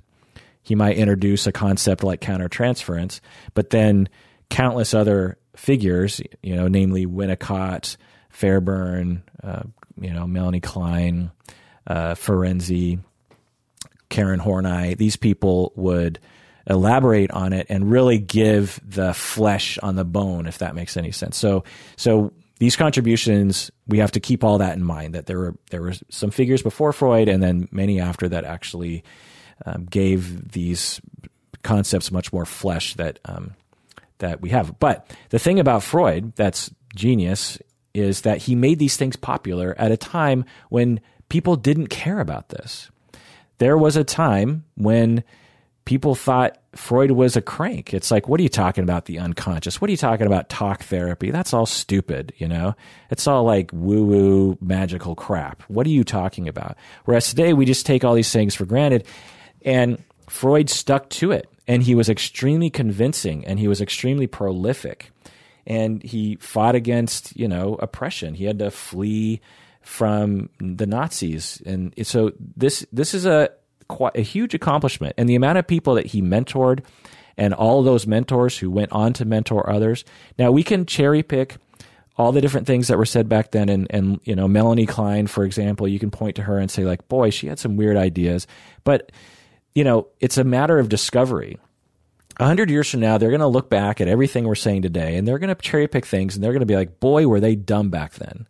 And, we wouldn't say to ourselves today, like, boy, we really should be ashamed of how stupid we are. We're just doing the best we can. And we're just moving the field forward. We're trying to figure this thing out called the human experience. And that's what Freud was doing. And he did it in such a big, important way. We owe him so much, not only as a field of psychotherapy, but as a society. The amount of goodness that has been born out of his, out of what he proposed that we do as a society is just amazing. So the following 7 things are things that are major contributions that he did. Number 1 is that there are unconscious processes. Again, this wasn't invented by him, but he was the one who made it truly popular and elaborated on it quite a bit. This was quite novel at the time. Today we're like, well, of course there's unconscious processes.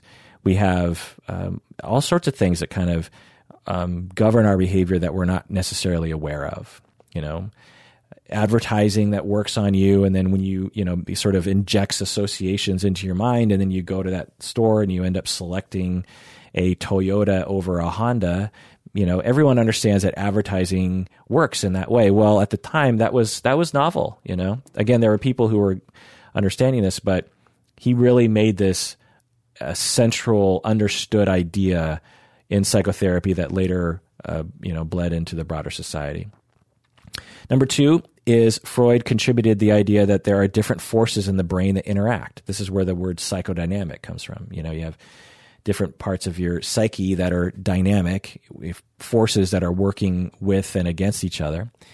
For example, you hate your boss and you want to punch him in the face, but you also, so that's one force. You have one dynamic or you have one force that's working dynamically in your personality that you want to punch your boss in the face, but then you have this other force that is like, well, I want to conform to societal norms and I don't want to get fired.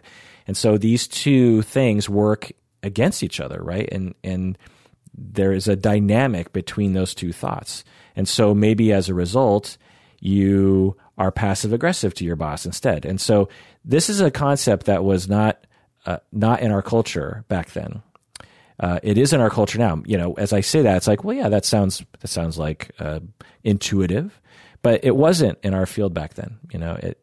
And it was elaborated on by Freud and his followers in such a way that really made it a powerful model for understanding how people work. Number 3 is that our past life, our childhood in particular, affects our current personality and behavior. Again, most people understand this. Like, well, of course, your upbringing affects the way that you are. Well, again, this is kind of a novel concept, even kind of today.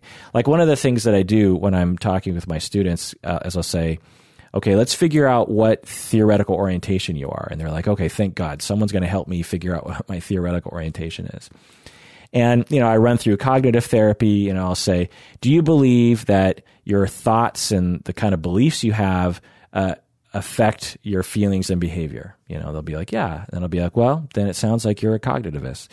And I'll, go down the line. And then eventually I get to psychodynamic and I say, do you believe that your childhood experiences affect your personality and your behavior today? And most people will say, yeah, absolutely. If I was abused as a kid, or if I was loved and cared for as a kid, or if I went camping with my dad, all of these things affect how I feel about things today and how I feel about myself and how I feel about other people. This is a psychodynamic, psychoanalytic idea that Freud championed. Again, most people are like, well, isn't that intuitive? No, it's not intuitive. You go to other cultures where this idea has not proliferated, and other people will be like, no, my childhood, that was a long time ago. I'm me. I'm completely, independent of that. Basically, all of attachment theory is along these lines, right? And so Freud contributed to that. That's a big deal. And so when my students say, yeah, I agree, my childhood affects my current personality, then I say, you have at least a psychodynamic streak in you, if not you're full-blown psychodynamic thinker. Because it's basically the only theory that has that position. Humanistic people don't really have that position. Schema people kind of do, but cognitive people certainly don't. Behavioral people certainly don't. I mean, they kind of do. But anyway, that's one major thing that Freud contributed. Number 4 is we tend to have patterns of relating to ourselves and to other people. This is a important psychodynamic Freudian idea. Number 5, early abuse and trauma can cause mental illness. This was totally novel for its time. Breuer, I should mention that Freud and his mentor, really, Joseph Breuer, was, I should be including Breuer in all this conversation, because Breuer and Freud came up with these initial ideas together, if not Breuer came up with it himself. But anyway, the idea that early abuse and early trauma, sexual abuse, can make you mentally ill later on in life was a complete medical breakthrough of that time that Freud championed and to some extent researched and found empirical evidence for. The famous case of Anna O, for example, that kind of thing. And again, today we'd be like, of course, everyone knows that when you're sexually abused from the ages of 5 to 10 years old, there's going to be issues later on in life, maybe your whole life, that you're going to have. Freud introduced us to that idea because he found that. And when he would talk about that idea to people, they were like, oh, come on, that's so dumb. One, that never happens. And two, that doesn't make any sense. How could sexual abuse cause your brain to be different. I mean, those are two different things. You have one thing, which is an experience. You have another thing, which is your biological reality of your brain. Those things they're not connected. And we know those to be absolutely connected. And countless research studies have found that to be true.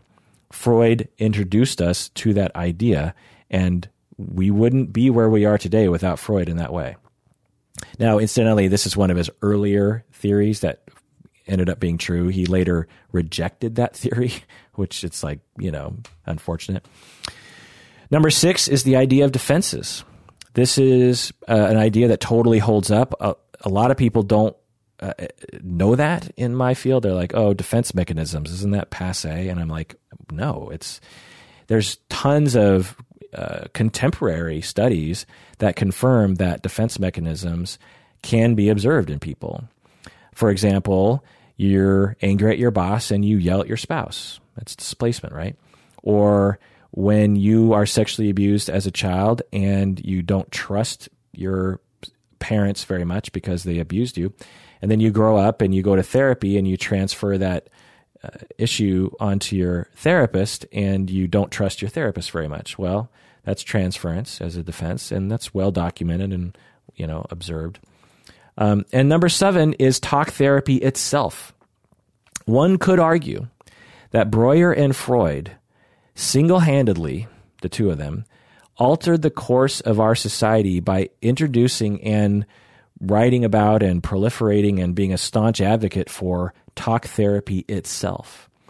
All you have to do is look around the world and realize that other societies do not have the level and the sophistication of talk therapy that Western societies have. And realize that perhaps Freud and Breuer, particularly Freud, because he championed it for decades, Breuer should have dropped out of the game early in life, partly because his countertransference was so intense that he couldn't handle the job. But Freud introduced this idea of like, when someone is suffering from what might appear to be a medical condition, even if they have numbness in their arms or something, or blindness, or they come back from war and they can't talk, this appears to be some kind of medical condition, but actually, and it is, because we can label it that. But instead of giving them medication or bed rest or something, what they really need to do is talk. Through talking, we can cure mental illnesses. We can cure conditions by talking. This was absurd to people back in the day. It still is to many people today. But, for you listening to this podcast, I'm sure you're one of the people who do not think that's absurd. And you're just like, well, yeah, isn't that intuitive? No, it's not. Again, to you people who are in other societies, that you'll email me sometimes and you'll be like, I have this problem. And I'll be like, well, go to a therapist. And you're like, in my society, we don't really have therapists, or at least not the kind of therapists that are going to help me. And like I said, we can very easily pin that glorious responsibility on Freud. So anyone who says Freud was stupid or irrelevant or did nothing or, is worthy of disrespecting or forgetting does not understand these important ideas. And I'm just giving you the 7 main ones, Freudian scholars will have a whole long list of things that they can go over. Now, like I said, Freud didn't invent these things. He didn't even really invent talk therapy, but these things were extremely obscure things at the time, for the most part, in the broader field of psychiatry. And he elaborated on them. He researched them in his case study way. He wrote about them. He was convincing to people. He trained people. He fought for legitimacy. I mean, that was a big thing that he did. Was a big part of his problems in the early time of his career is he had to fight for the medical profession, which is the field that he was in at the time, to acknowledge that psychoanalysis or talk therapy or psychotherapy was actually a worthy treatment modality. For decades, people were just like, it's ridiculous, it's hokum, it's Let's ignore it. Let's continue going down the road of surgery and medication and all that kind of stuff. And so he had to fight against that. And we have a lot to thank for him for that. Plus, if you really look into his theory and his writings, it's actually pretty cool. Some of it is quite silly. Like for example, he was a very staunch proponent of his idea of what we call Freudian slips now, right? Like you're talking at work and you're like, oh, I was talking to my wife, my mother. What Freud would say is like, oh, that tells you something about what's going on inside of your psyche. And we know today that sometimes you just make mistakes when you're talking, like he said, sometimes a cigar is just a cigar, but he was probably erring on the side of everything has meaning and in a way that doesn't really resonate with me today. But anyway. Okay, so let's go. So when people say Freud is dumb, I think you are a hack because you do not understand what you are talking about.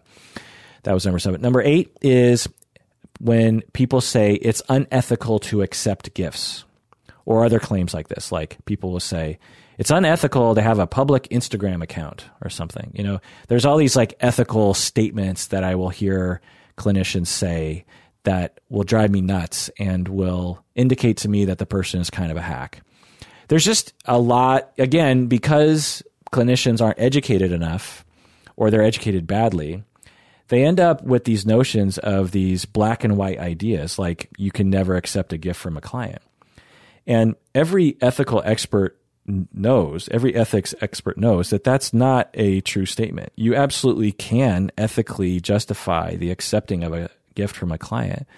It's a case-by-case basis. In general, it's probably a good idea to refuse gifts from clients. There are certain practices that people will do. Like they'll say, oh, I'm so sorry, I can't accept gifts from clients. It's unethical for me to do that. Because the reason being is that, if you accept a gift from clients, that could lead to them believing that they have to give you gifts all the time. And that would create stress for the client and might put strain on the relationship. They might resent you for that, or it might be exploitative of the client. You might be like, oh boy, I'm looking for a gift card to Applebee's. I hope I get one, and, that is a situation that we want to avoid ethically because there's no reason for that. There's no reason why a client needs to give you a gift, right? On the other hand, there are certainly circumstances, I've been in them before, where if you don't accept the gift, that will actually harm the client overall. It'll rupture the relationship. The client might not understand why you're rejecting. They might be so emotionally hurt by it that they terminate therapy with you.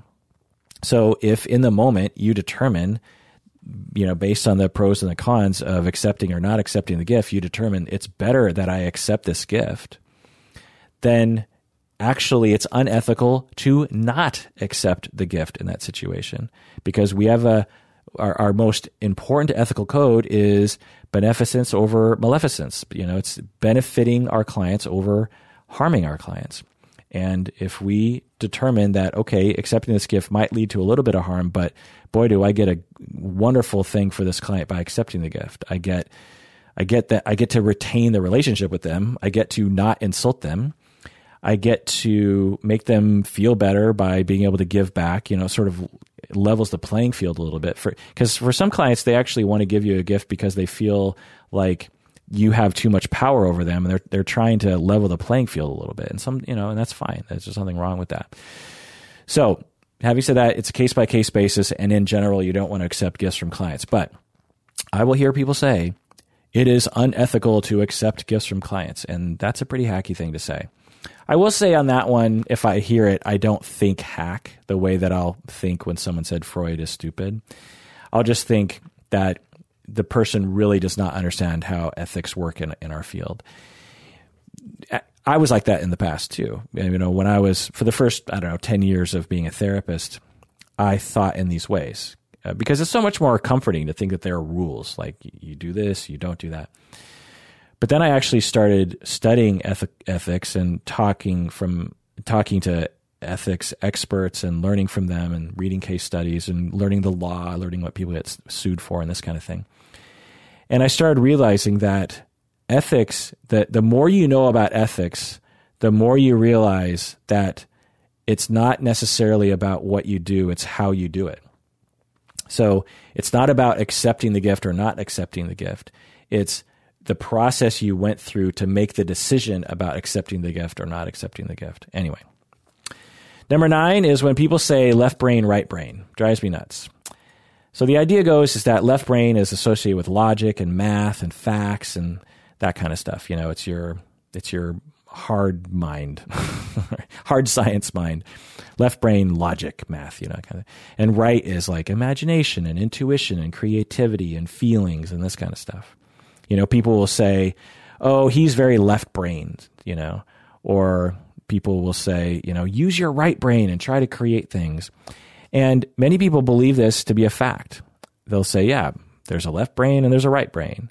There, you know, you can be left brain dominant or right brain dominant. And I've heard therapists use this concept as well. And it's still being talked about on the internet, you know. Forbes article I just Googled says, reconcile your right and left brain to become a better entrepreneur. These are ridiculous statements, and let me explain. So the history is that early on in our medical science, we found that we have a right and left hemisphere, right? And it's connected by some tissue, by some brain tissue neurons. But we have these very distinct left and right hemispheres.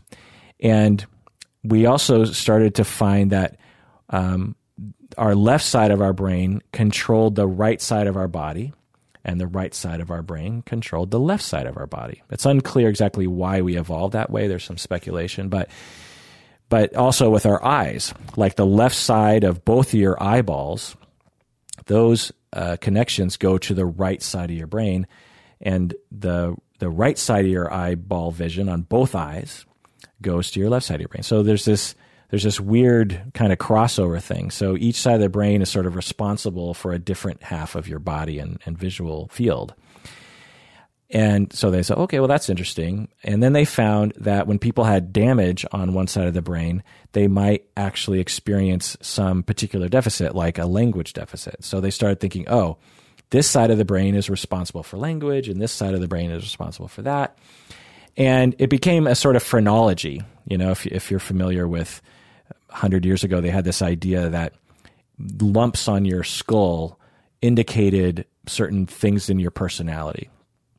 And so they would say, if you have a lump here or a divot here, that means you're aggressive or it means you're nice or whatever. And it's ridiculous. It's complete pseudoscience, not supported by evidence. And I don't know why we sort of gravitate toward this. I don't know, maybe for simplicity's sake, but whenever a little bit of brain science is released, we tend to want to simplify it in these ways, like, left and right. We tend to think in these ways, right? We tend to have these dualities. You got left people and you got right people. You have left-handed people and right-handed people. You have good people and evil people, liberal and conservative. You have men and you have women. You have white people and black people. You have dog people and cat people. You have Star Wars people and Star Trek people. You have Team Edward and you have Team Jacob. You have, Dick York and Dick Sargent. And you have right-brained and left-brained. We tend to really want to shove things into two categories because I guess it's probably harder for our brain to think beyond that or something. It's harder for us to be like, actually, the whole brain is responsible for everything and in general, So know that the left brain, right thing is complete crap. We tend to use our entire brain for most processes, although there can be some localized more activity for certain activities, but we tend to use our entire brain for most things, particularly when it comes to like something like creativity. Creativity is too broad of a thing to even define for our brain to just have one spot that is in charge of creativity on one side of the brain. Anyway, along these lines, people say we only use 10% of the brain. That's all crap. I hope you really know that. That's a common. I hope you've been exposed to the debunking of that myth. We use 100% of our brain. It would be really inefficient if we evolved to have an organ in which we only used 10% of, especially since, I don't know, something a third of our calories gets gobbled up by the brain. It's just like, that would be not a recipe for survival. And there's still movies being created like this, like Lucy, the one with Scarlett Johansson. It was completely based on that. She took some drug that like made her progressively use more and more percentage of her brain. And I just thought like there's a way to write that story so that you don't have to use a complete dumb myth that pulls all the smart people out of that movie. You could have just been like, this drug increases the efficiency of your brain or something. That's all you had to say. Anyway. Number 10 is some hacky thing that I can think of off the top of my head that I'll hear people say, is that psychiatrists are terrible therapists. I'll hear people say this. It's a myth that psychiatrists can't be good at therapy. Now, some psychiatrists are terrible therapists, but some therapists are terrible therapists. But yeah, some psychiatrists are really awful, but there's plenty of psychiatrists who actually set their mind to become educated and supervised and experienced in psychotherapy, in as much as a non-psychiatry mental health clinician. So that's a kind of a hacky thing to say.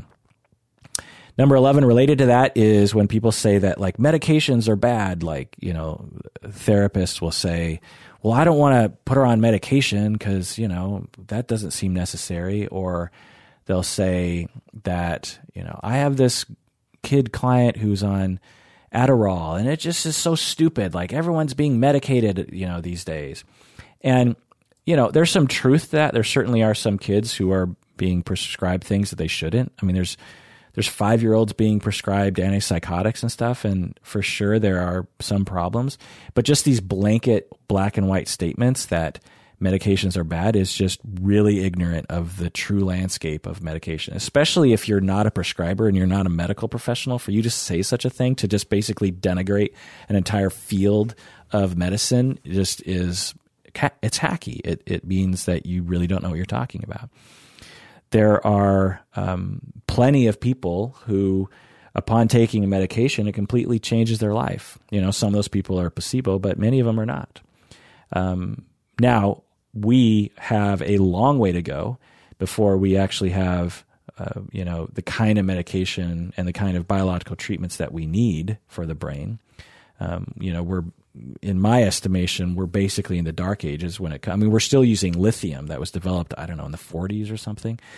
So, it's hard. It's hard research and it's hard to develop. But anyway, any therapist is like, oh, medications are bad, or when they sort of intimate that notion, I think, oh, you're kind of hacky about meds.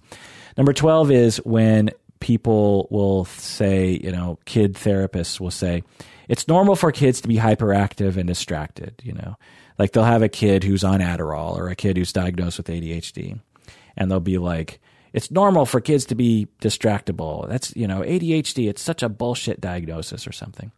And certainly, like I said, with meds can be overdiagnosed. ADHD, the label can be thrown around quite haphazardly. I mean, there are teachers diagnosing their kids with ADHD and like acting like they know what they're talking about. And it's just like, you're a teacher. Like, you can certainly have an idea or suspicion, but you have to defer to a mental health person for that. So certainly there are misapplications of the label of ADHD, but there are some people who believe that there are clinicians whom I've talked to who believe that ADHD doesn't exist at all. They're just like, why do we have to pathologize kids? And it's just like, they are ignorant of the reality that there are people who legitimately suffer from ADHD. Now, I understand why they're ignorant, because they have never actually had a case of ADHD.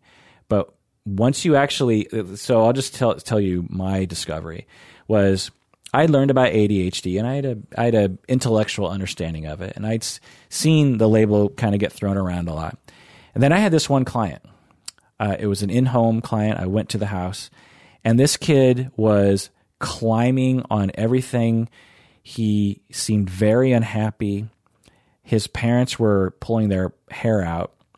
The parents seemed like adequate parents, at least, with the little bit of assessment I did. This child, to my eyes, had an organic problem with his brain that made it so that he could not concentrate, he could not focus, he had to be constantly moving and fidgeting and futzing with things.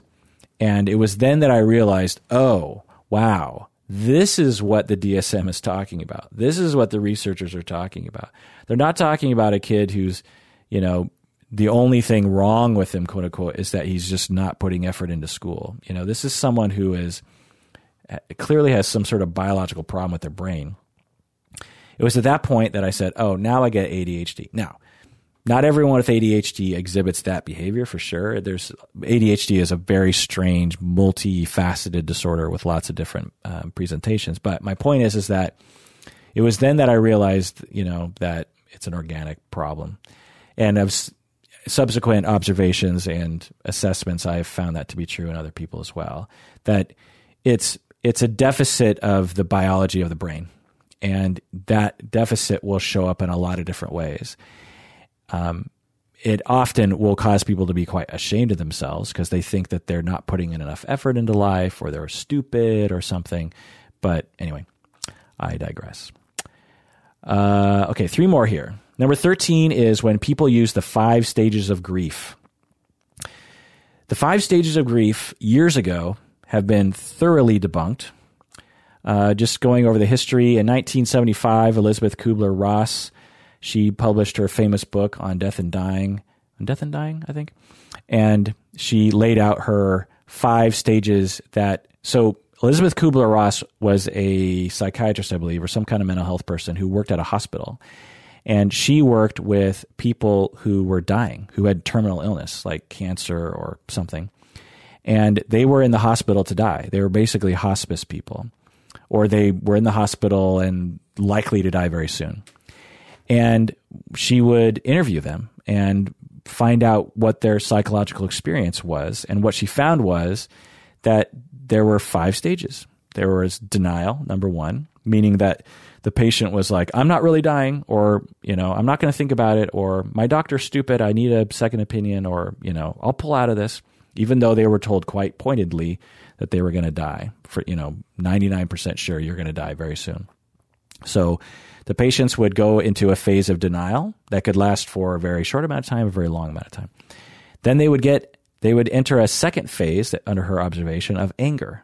They would be angry about something, there's a lot of things to be angry about. Like, God damn it, why did I get this, disease? Or God damn it, why did I smoke cigarettes? Or God damn it, why didn't someone tell me earlier so I could have caught this? There's anger.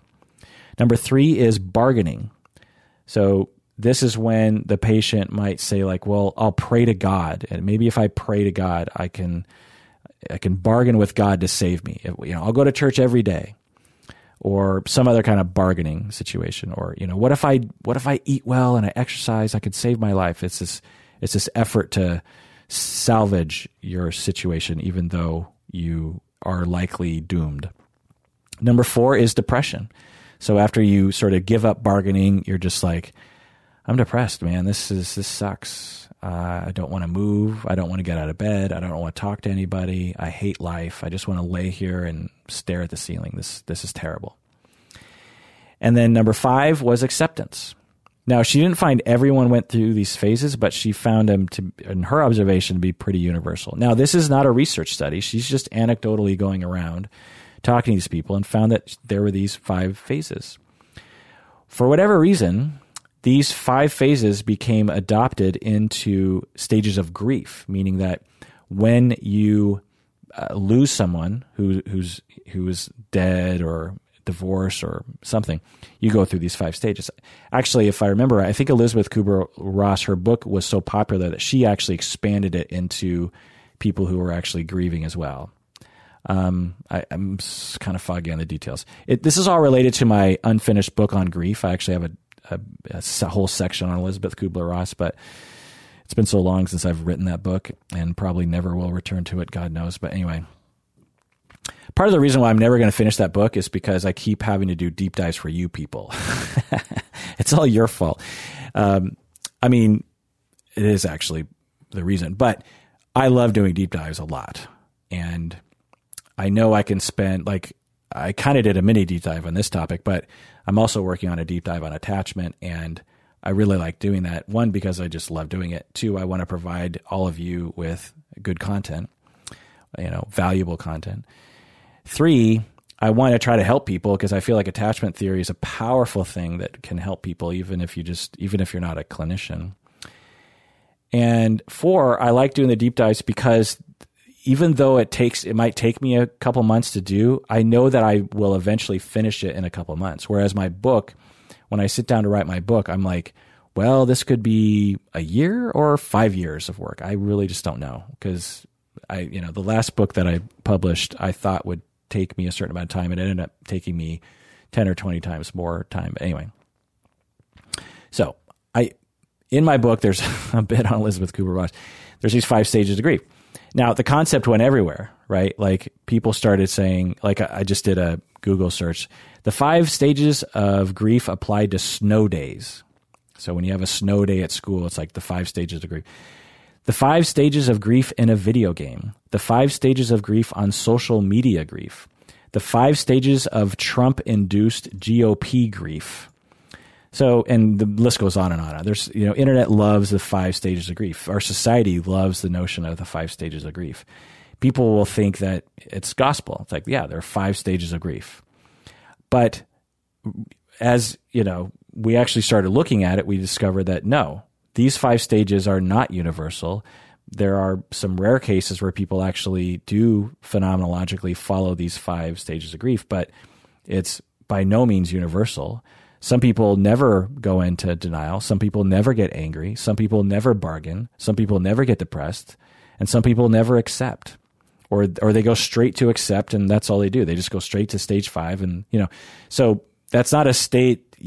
When we actually look at actual humans that don't follow this model, they don't follow the 5 stages of grief. But for some reason, the idea of the 5 stages of grief is so pervasive, and not enough professors are talking about it, that a lot of clinicians will talk about it as if it's scientifically demonstrated when it's not. So stop saying it. Number 14, oh boy, this is a touchy one, astrology. Now, if you love astrology, I am sorry for what I'm about to say. I'm gonna try to be as fair as possible, but I believe that when therapists who talk about astrology as if it is scientific fact, I consider that person, I hate to say this, but kind of a hack.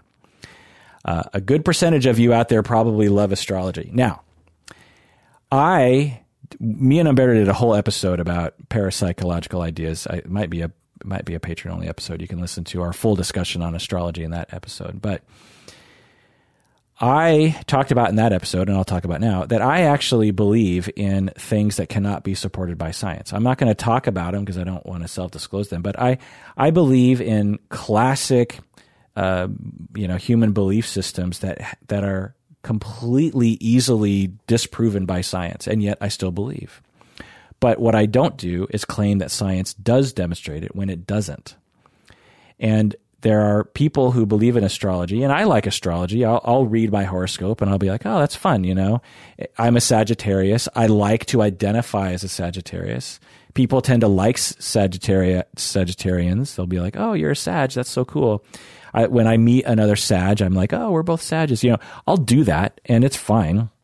You like to look in how your sign matches up with your partner's sign. How does Sagittarius match up with Capricorn? And you do that whole thing, and I do that. But I only do it because I think it's fun, and I think it can be eerily accurate at times. But I would never claim that science has demonstrated that astrology is actually, sound science, because it isn't. There's been tons of studies that have looked into astrology, because wouldn't it be interesting if astrology was actually accurate? Wouldn't that be interesting? And the vast majority of the studies have demonstrated that astrology cannot be demonstrated. It's not hard to actually study astrology. All you got to do is ask an expert in astrology based on someone's birthday and whatever else they need to know, can they predict this person's personality? And they found countless times that they're not any better than chance. Or another study that they have done many times is they write up a astrological, write-up, and they give it to a group of people, and they say, based on your astrological sign, we have found that this should be true about you. And so the group of people, they read the description, and then they put the paper down, and they're like, oh my God, astrology really nailed it. You really got me right. It'll be something like, since you were born in blank month, you are loyal, you are creative, you are thoughtful, but you're considering a transition soon. So take care to consider everyone's opinion, particularly your loved ones. So some people will read that and they'll be like, oh my God, how did you know? I am loyal, I am creative, I am thoughtful, and I am considering a transition soon. And you know what? I do need to consider the opinions of my loved ones. Man, this astrology stuff is really good. So they'll send out, these profiles, these predictions to a bunch of people, and they'll say, this is specifically tailored to your sign. And they'll be like, yep, astrology works. Well, and then they reveal to everyone, all of you have the exact same profile. The exact same verbiage was sent to all of you, independent of your sign. And by the way we worded it, it felt accurate to you because we know high probability that you consider yourself to be loyal, creative, and thoughtful, because most people like to think of themselves that way. And most people are thinking about a transition. Most people have transitions that are coming. And plus, what do we mean by transition? I mean, that could mean like changing a job or getting a divorce or buying a new car or, moving down the street or something, or your kid has graduated from high school or something. Transitions are happening all the time. And it's generally good advice to ask people around you for their opinion. So astrologers really know how to do this, at least the ones who know how to scam people. So, and there's many other elegant studies that actually try to look at why people believe in astrology when it actually isn't a good predictor of anything. But again, like I said, I get it. If you're a staunch believer, I have very good friends who are essentially religious astrologers. And no matter what I say to them, they're like, you're wrong. I've seen it work. It works. When you go to an expert, they know everything about you, and it has transformed my life. I don't have any problem with that. I don't have any problem with people being like, I love astrology. It's transformed my life. In the same way that I don't have any problem with someone saying, Jesus saved my life and Christianity saved my life, or I love Christianity. I love going to church. There's absolutely nothing wrong with that. But when either groups of those people or any other group like this starts making scientific claims as if it's supported by science, then you are talking like a hack. So if you're a therapist out there, and you're talking to me, I guess, and you talk about how you love astrology, but you also say, but, I understand science doesn't really support it, but I don't know, I kind of believe. If you said that, I would not think you're a hack. But here's what I see people doing. I've seen this in therapists and students before. They will think that astrology is a legitimate science that can be applied to their clients. I've seen therapists do this. They'll be like, well, my client is a Leo, therefore blah, blah, blah, blah. And yeesh, right? Like, ooh. And so, that's pretty hacky to me. Pretty hacky. And scary. If you're basing your treatment plan on astrology, I don't know what to say. Again, like I said, I believe in things that I care not to talk about that are completely not supported by science. And yet I still believe, and I'm fine with that, but I never would say, and therefore it is scientific fact, that kind of thing. And the last one here, number 15, is not knowing how to treat trauma. You've heard me rant about this before. It's a problem in our profession. And as I rant about it more and more people write into me their stories about how they weren't trained well or how they were in therapy themselves and their therapist didn't know how to treat trauma, I'm realizing that it's even a bigger problem than I thought it was, or at least I'm beginning to suspect. Just to lay out my 5 different steps of trauma therapy, you need informed consent, which means you need to educate the individual on what your model of trauma therapy is and what it involves, and they have to agree to it. That's a very important step. And that could take a number of sessions, and that could take years. I've worked with people where I explain trauma therapy to them, and they sort of kind of consent, but not really. And it takes like 5 years from them to say, I think I'm ready. Okay. Number 2 is demonstrated ongoing emotional awareness, particularly of distress. Number 3 is demonstrated ongoing emotional regulation, particularly distress management. And again, these can take a long time. With kids, you might never leave these 2 stages. You might never go on to stage to the 4th phase. Phase 4 is exposure trials, where you through imaginal exposure of remembering traumatic events and having the client talk about it, you will do trial and error on how triggered they become, and you'll get a gauge for how fast and what sort of topics should be talked about first and which topics should be avoided at first. And then phase 5 is just, implementing the imaginal exposure therapy while helping them to habituate to those memories by helping them reduce their distress level in the moment as they're talking about it in session. Anyway, a lot of therapists do not know this. And although I wouldn't say that they're a hack because they don't know it, because my observation is most therapists do not understand this reality. But I just thought I'd tack it on there to make it even 15. Anyway, so I actually asked listeners to submit their examples of what they thought a hack therapist was. So let's read those. So I posted on Facebook and Patreon for people to submit their examples of amateurish things that therapists have done. So here it goes. Asia said, how does that make you feel? When a therapist says, how does that make you feel? That to her was very amateurish. And I've heard this before. I've heard that you're not supposed to say that phrase. And so I actually asked her, I was like, can you elaborate on what you mean by that? Because me, Kirk, I frequently ask my clients, how does that make you feel? And she said, what I'm referring to is when therapists are being condescending, they're tilting their head, and they don't really have anything of substance to say. So I think that's where this rule comes into play. It's like, if you're asking how does it make you feel in a condescending way or in a simplistic way, then absolutely, that's awful.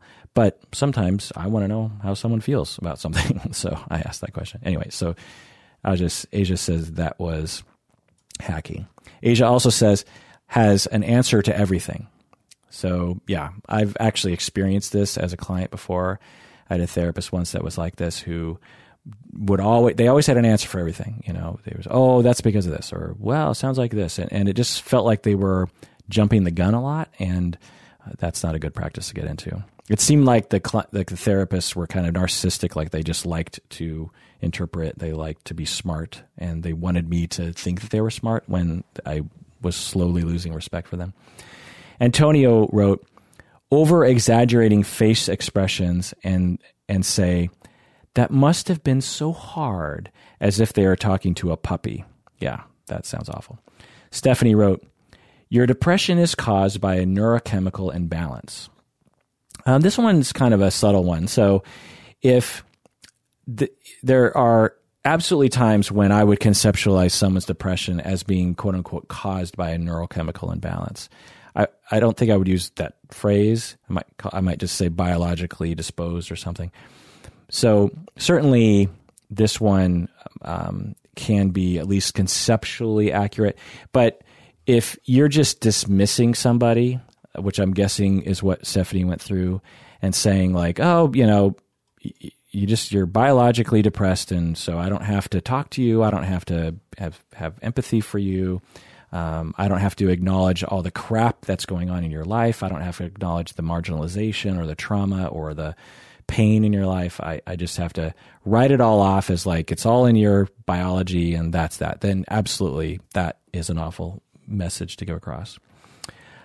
Sobin wrote, quote unquote, that person is borderline.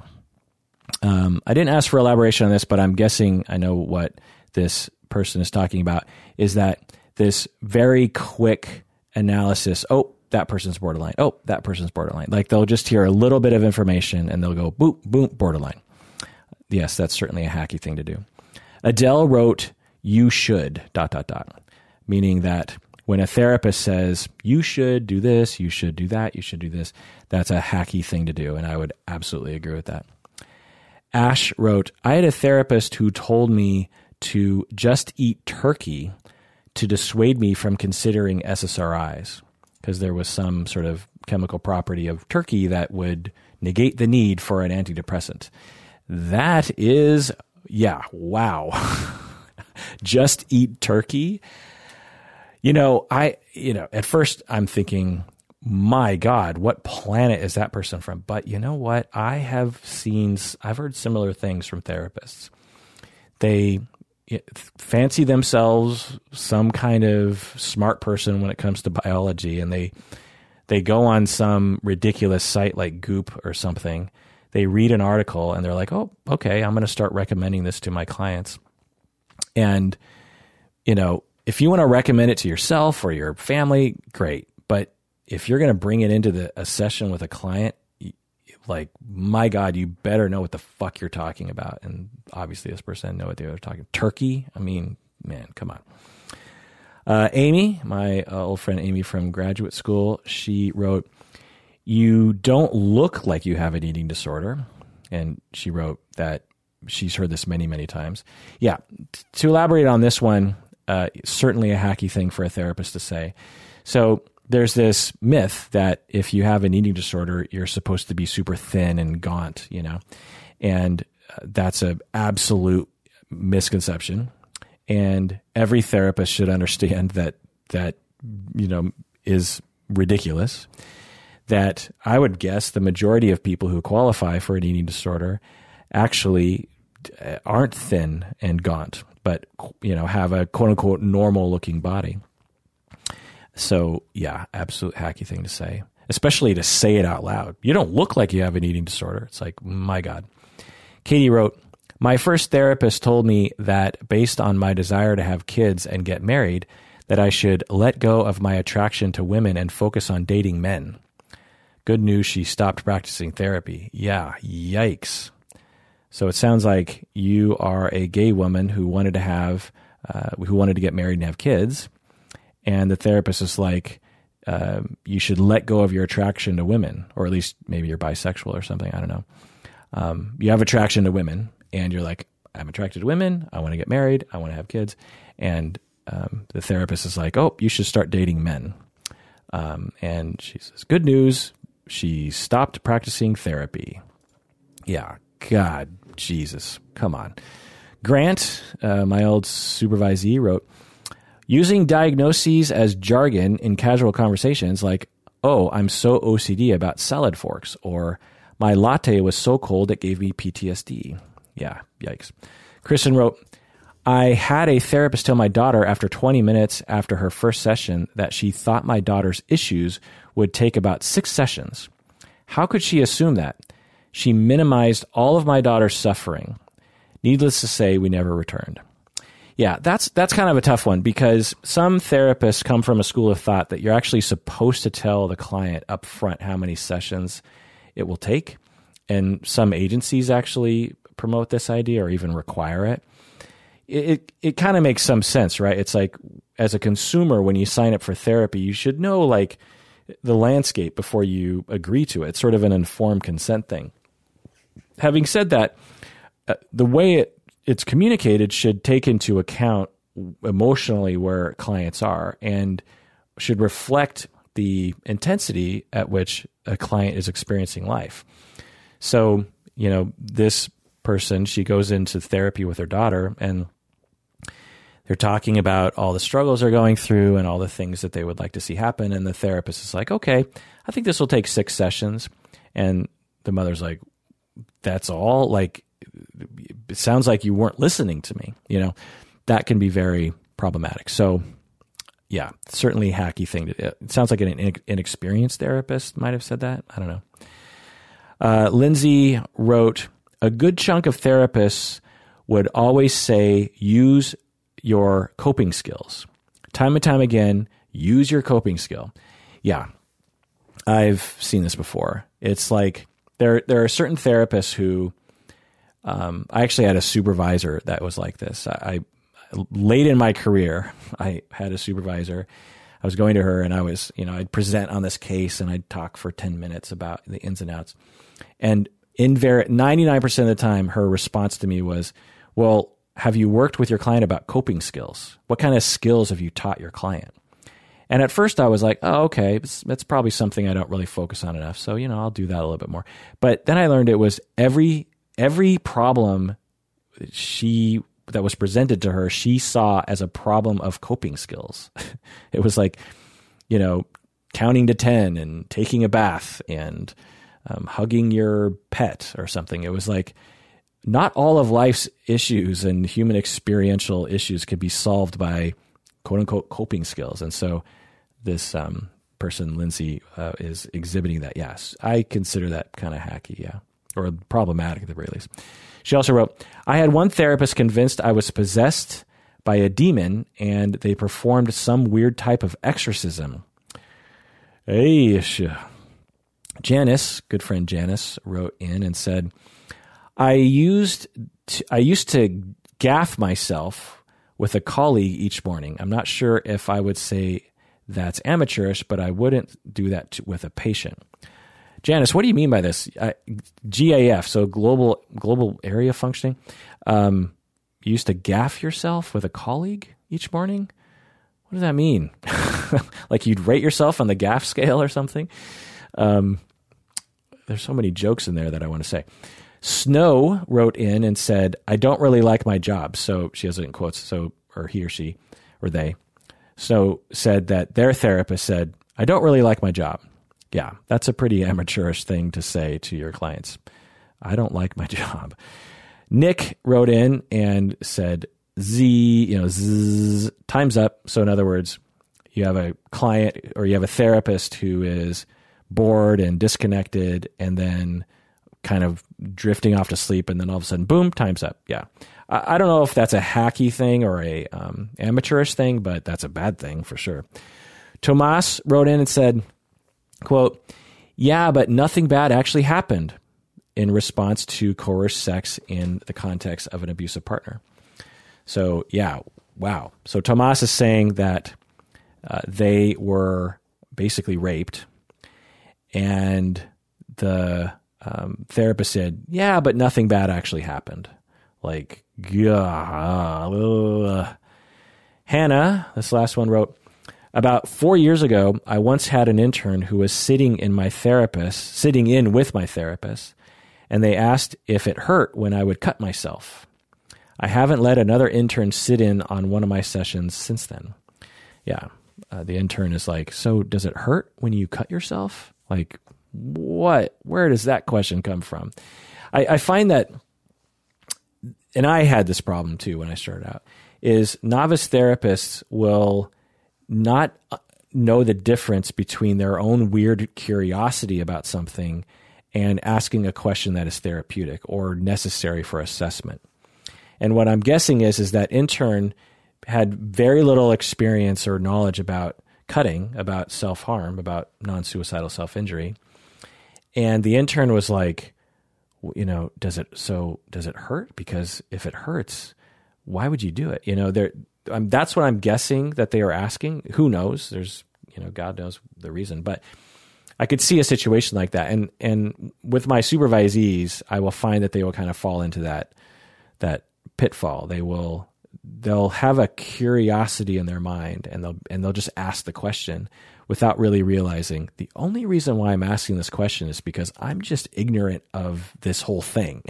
And I'm just curious about what's going on here, and they don't realize that the question can actually be quite off-putting to the client. Because one, it could be like an indication you're not really listening, that you're more just curious for your own selfish reasons.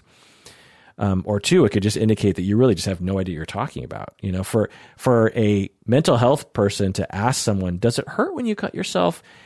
Just, you know, who knows? But it really is a massive red flag that you, as a therapist, have no idea what you're doing, because of course it hurts. That's the whole point. And yeah, when I cut myself with a razor, it doesn't hurt at all. Like, it's just stupid. I mean, having said that, sometimes after the first few cuts, you can be on such an endorphin high that it won't hurt.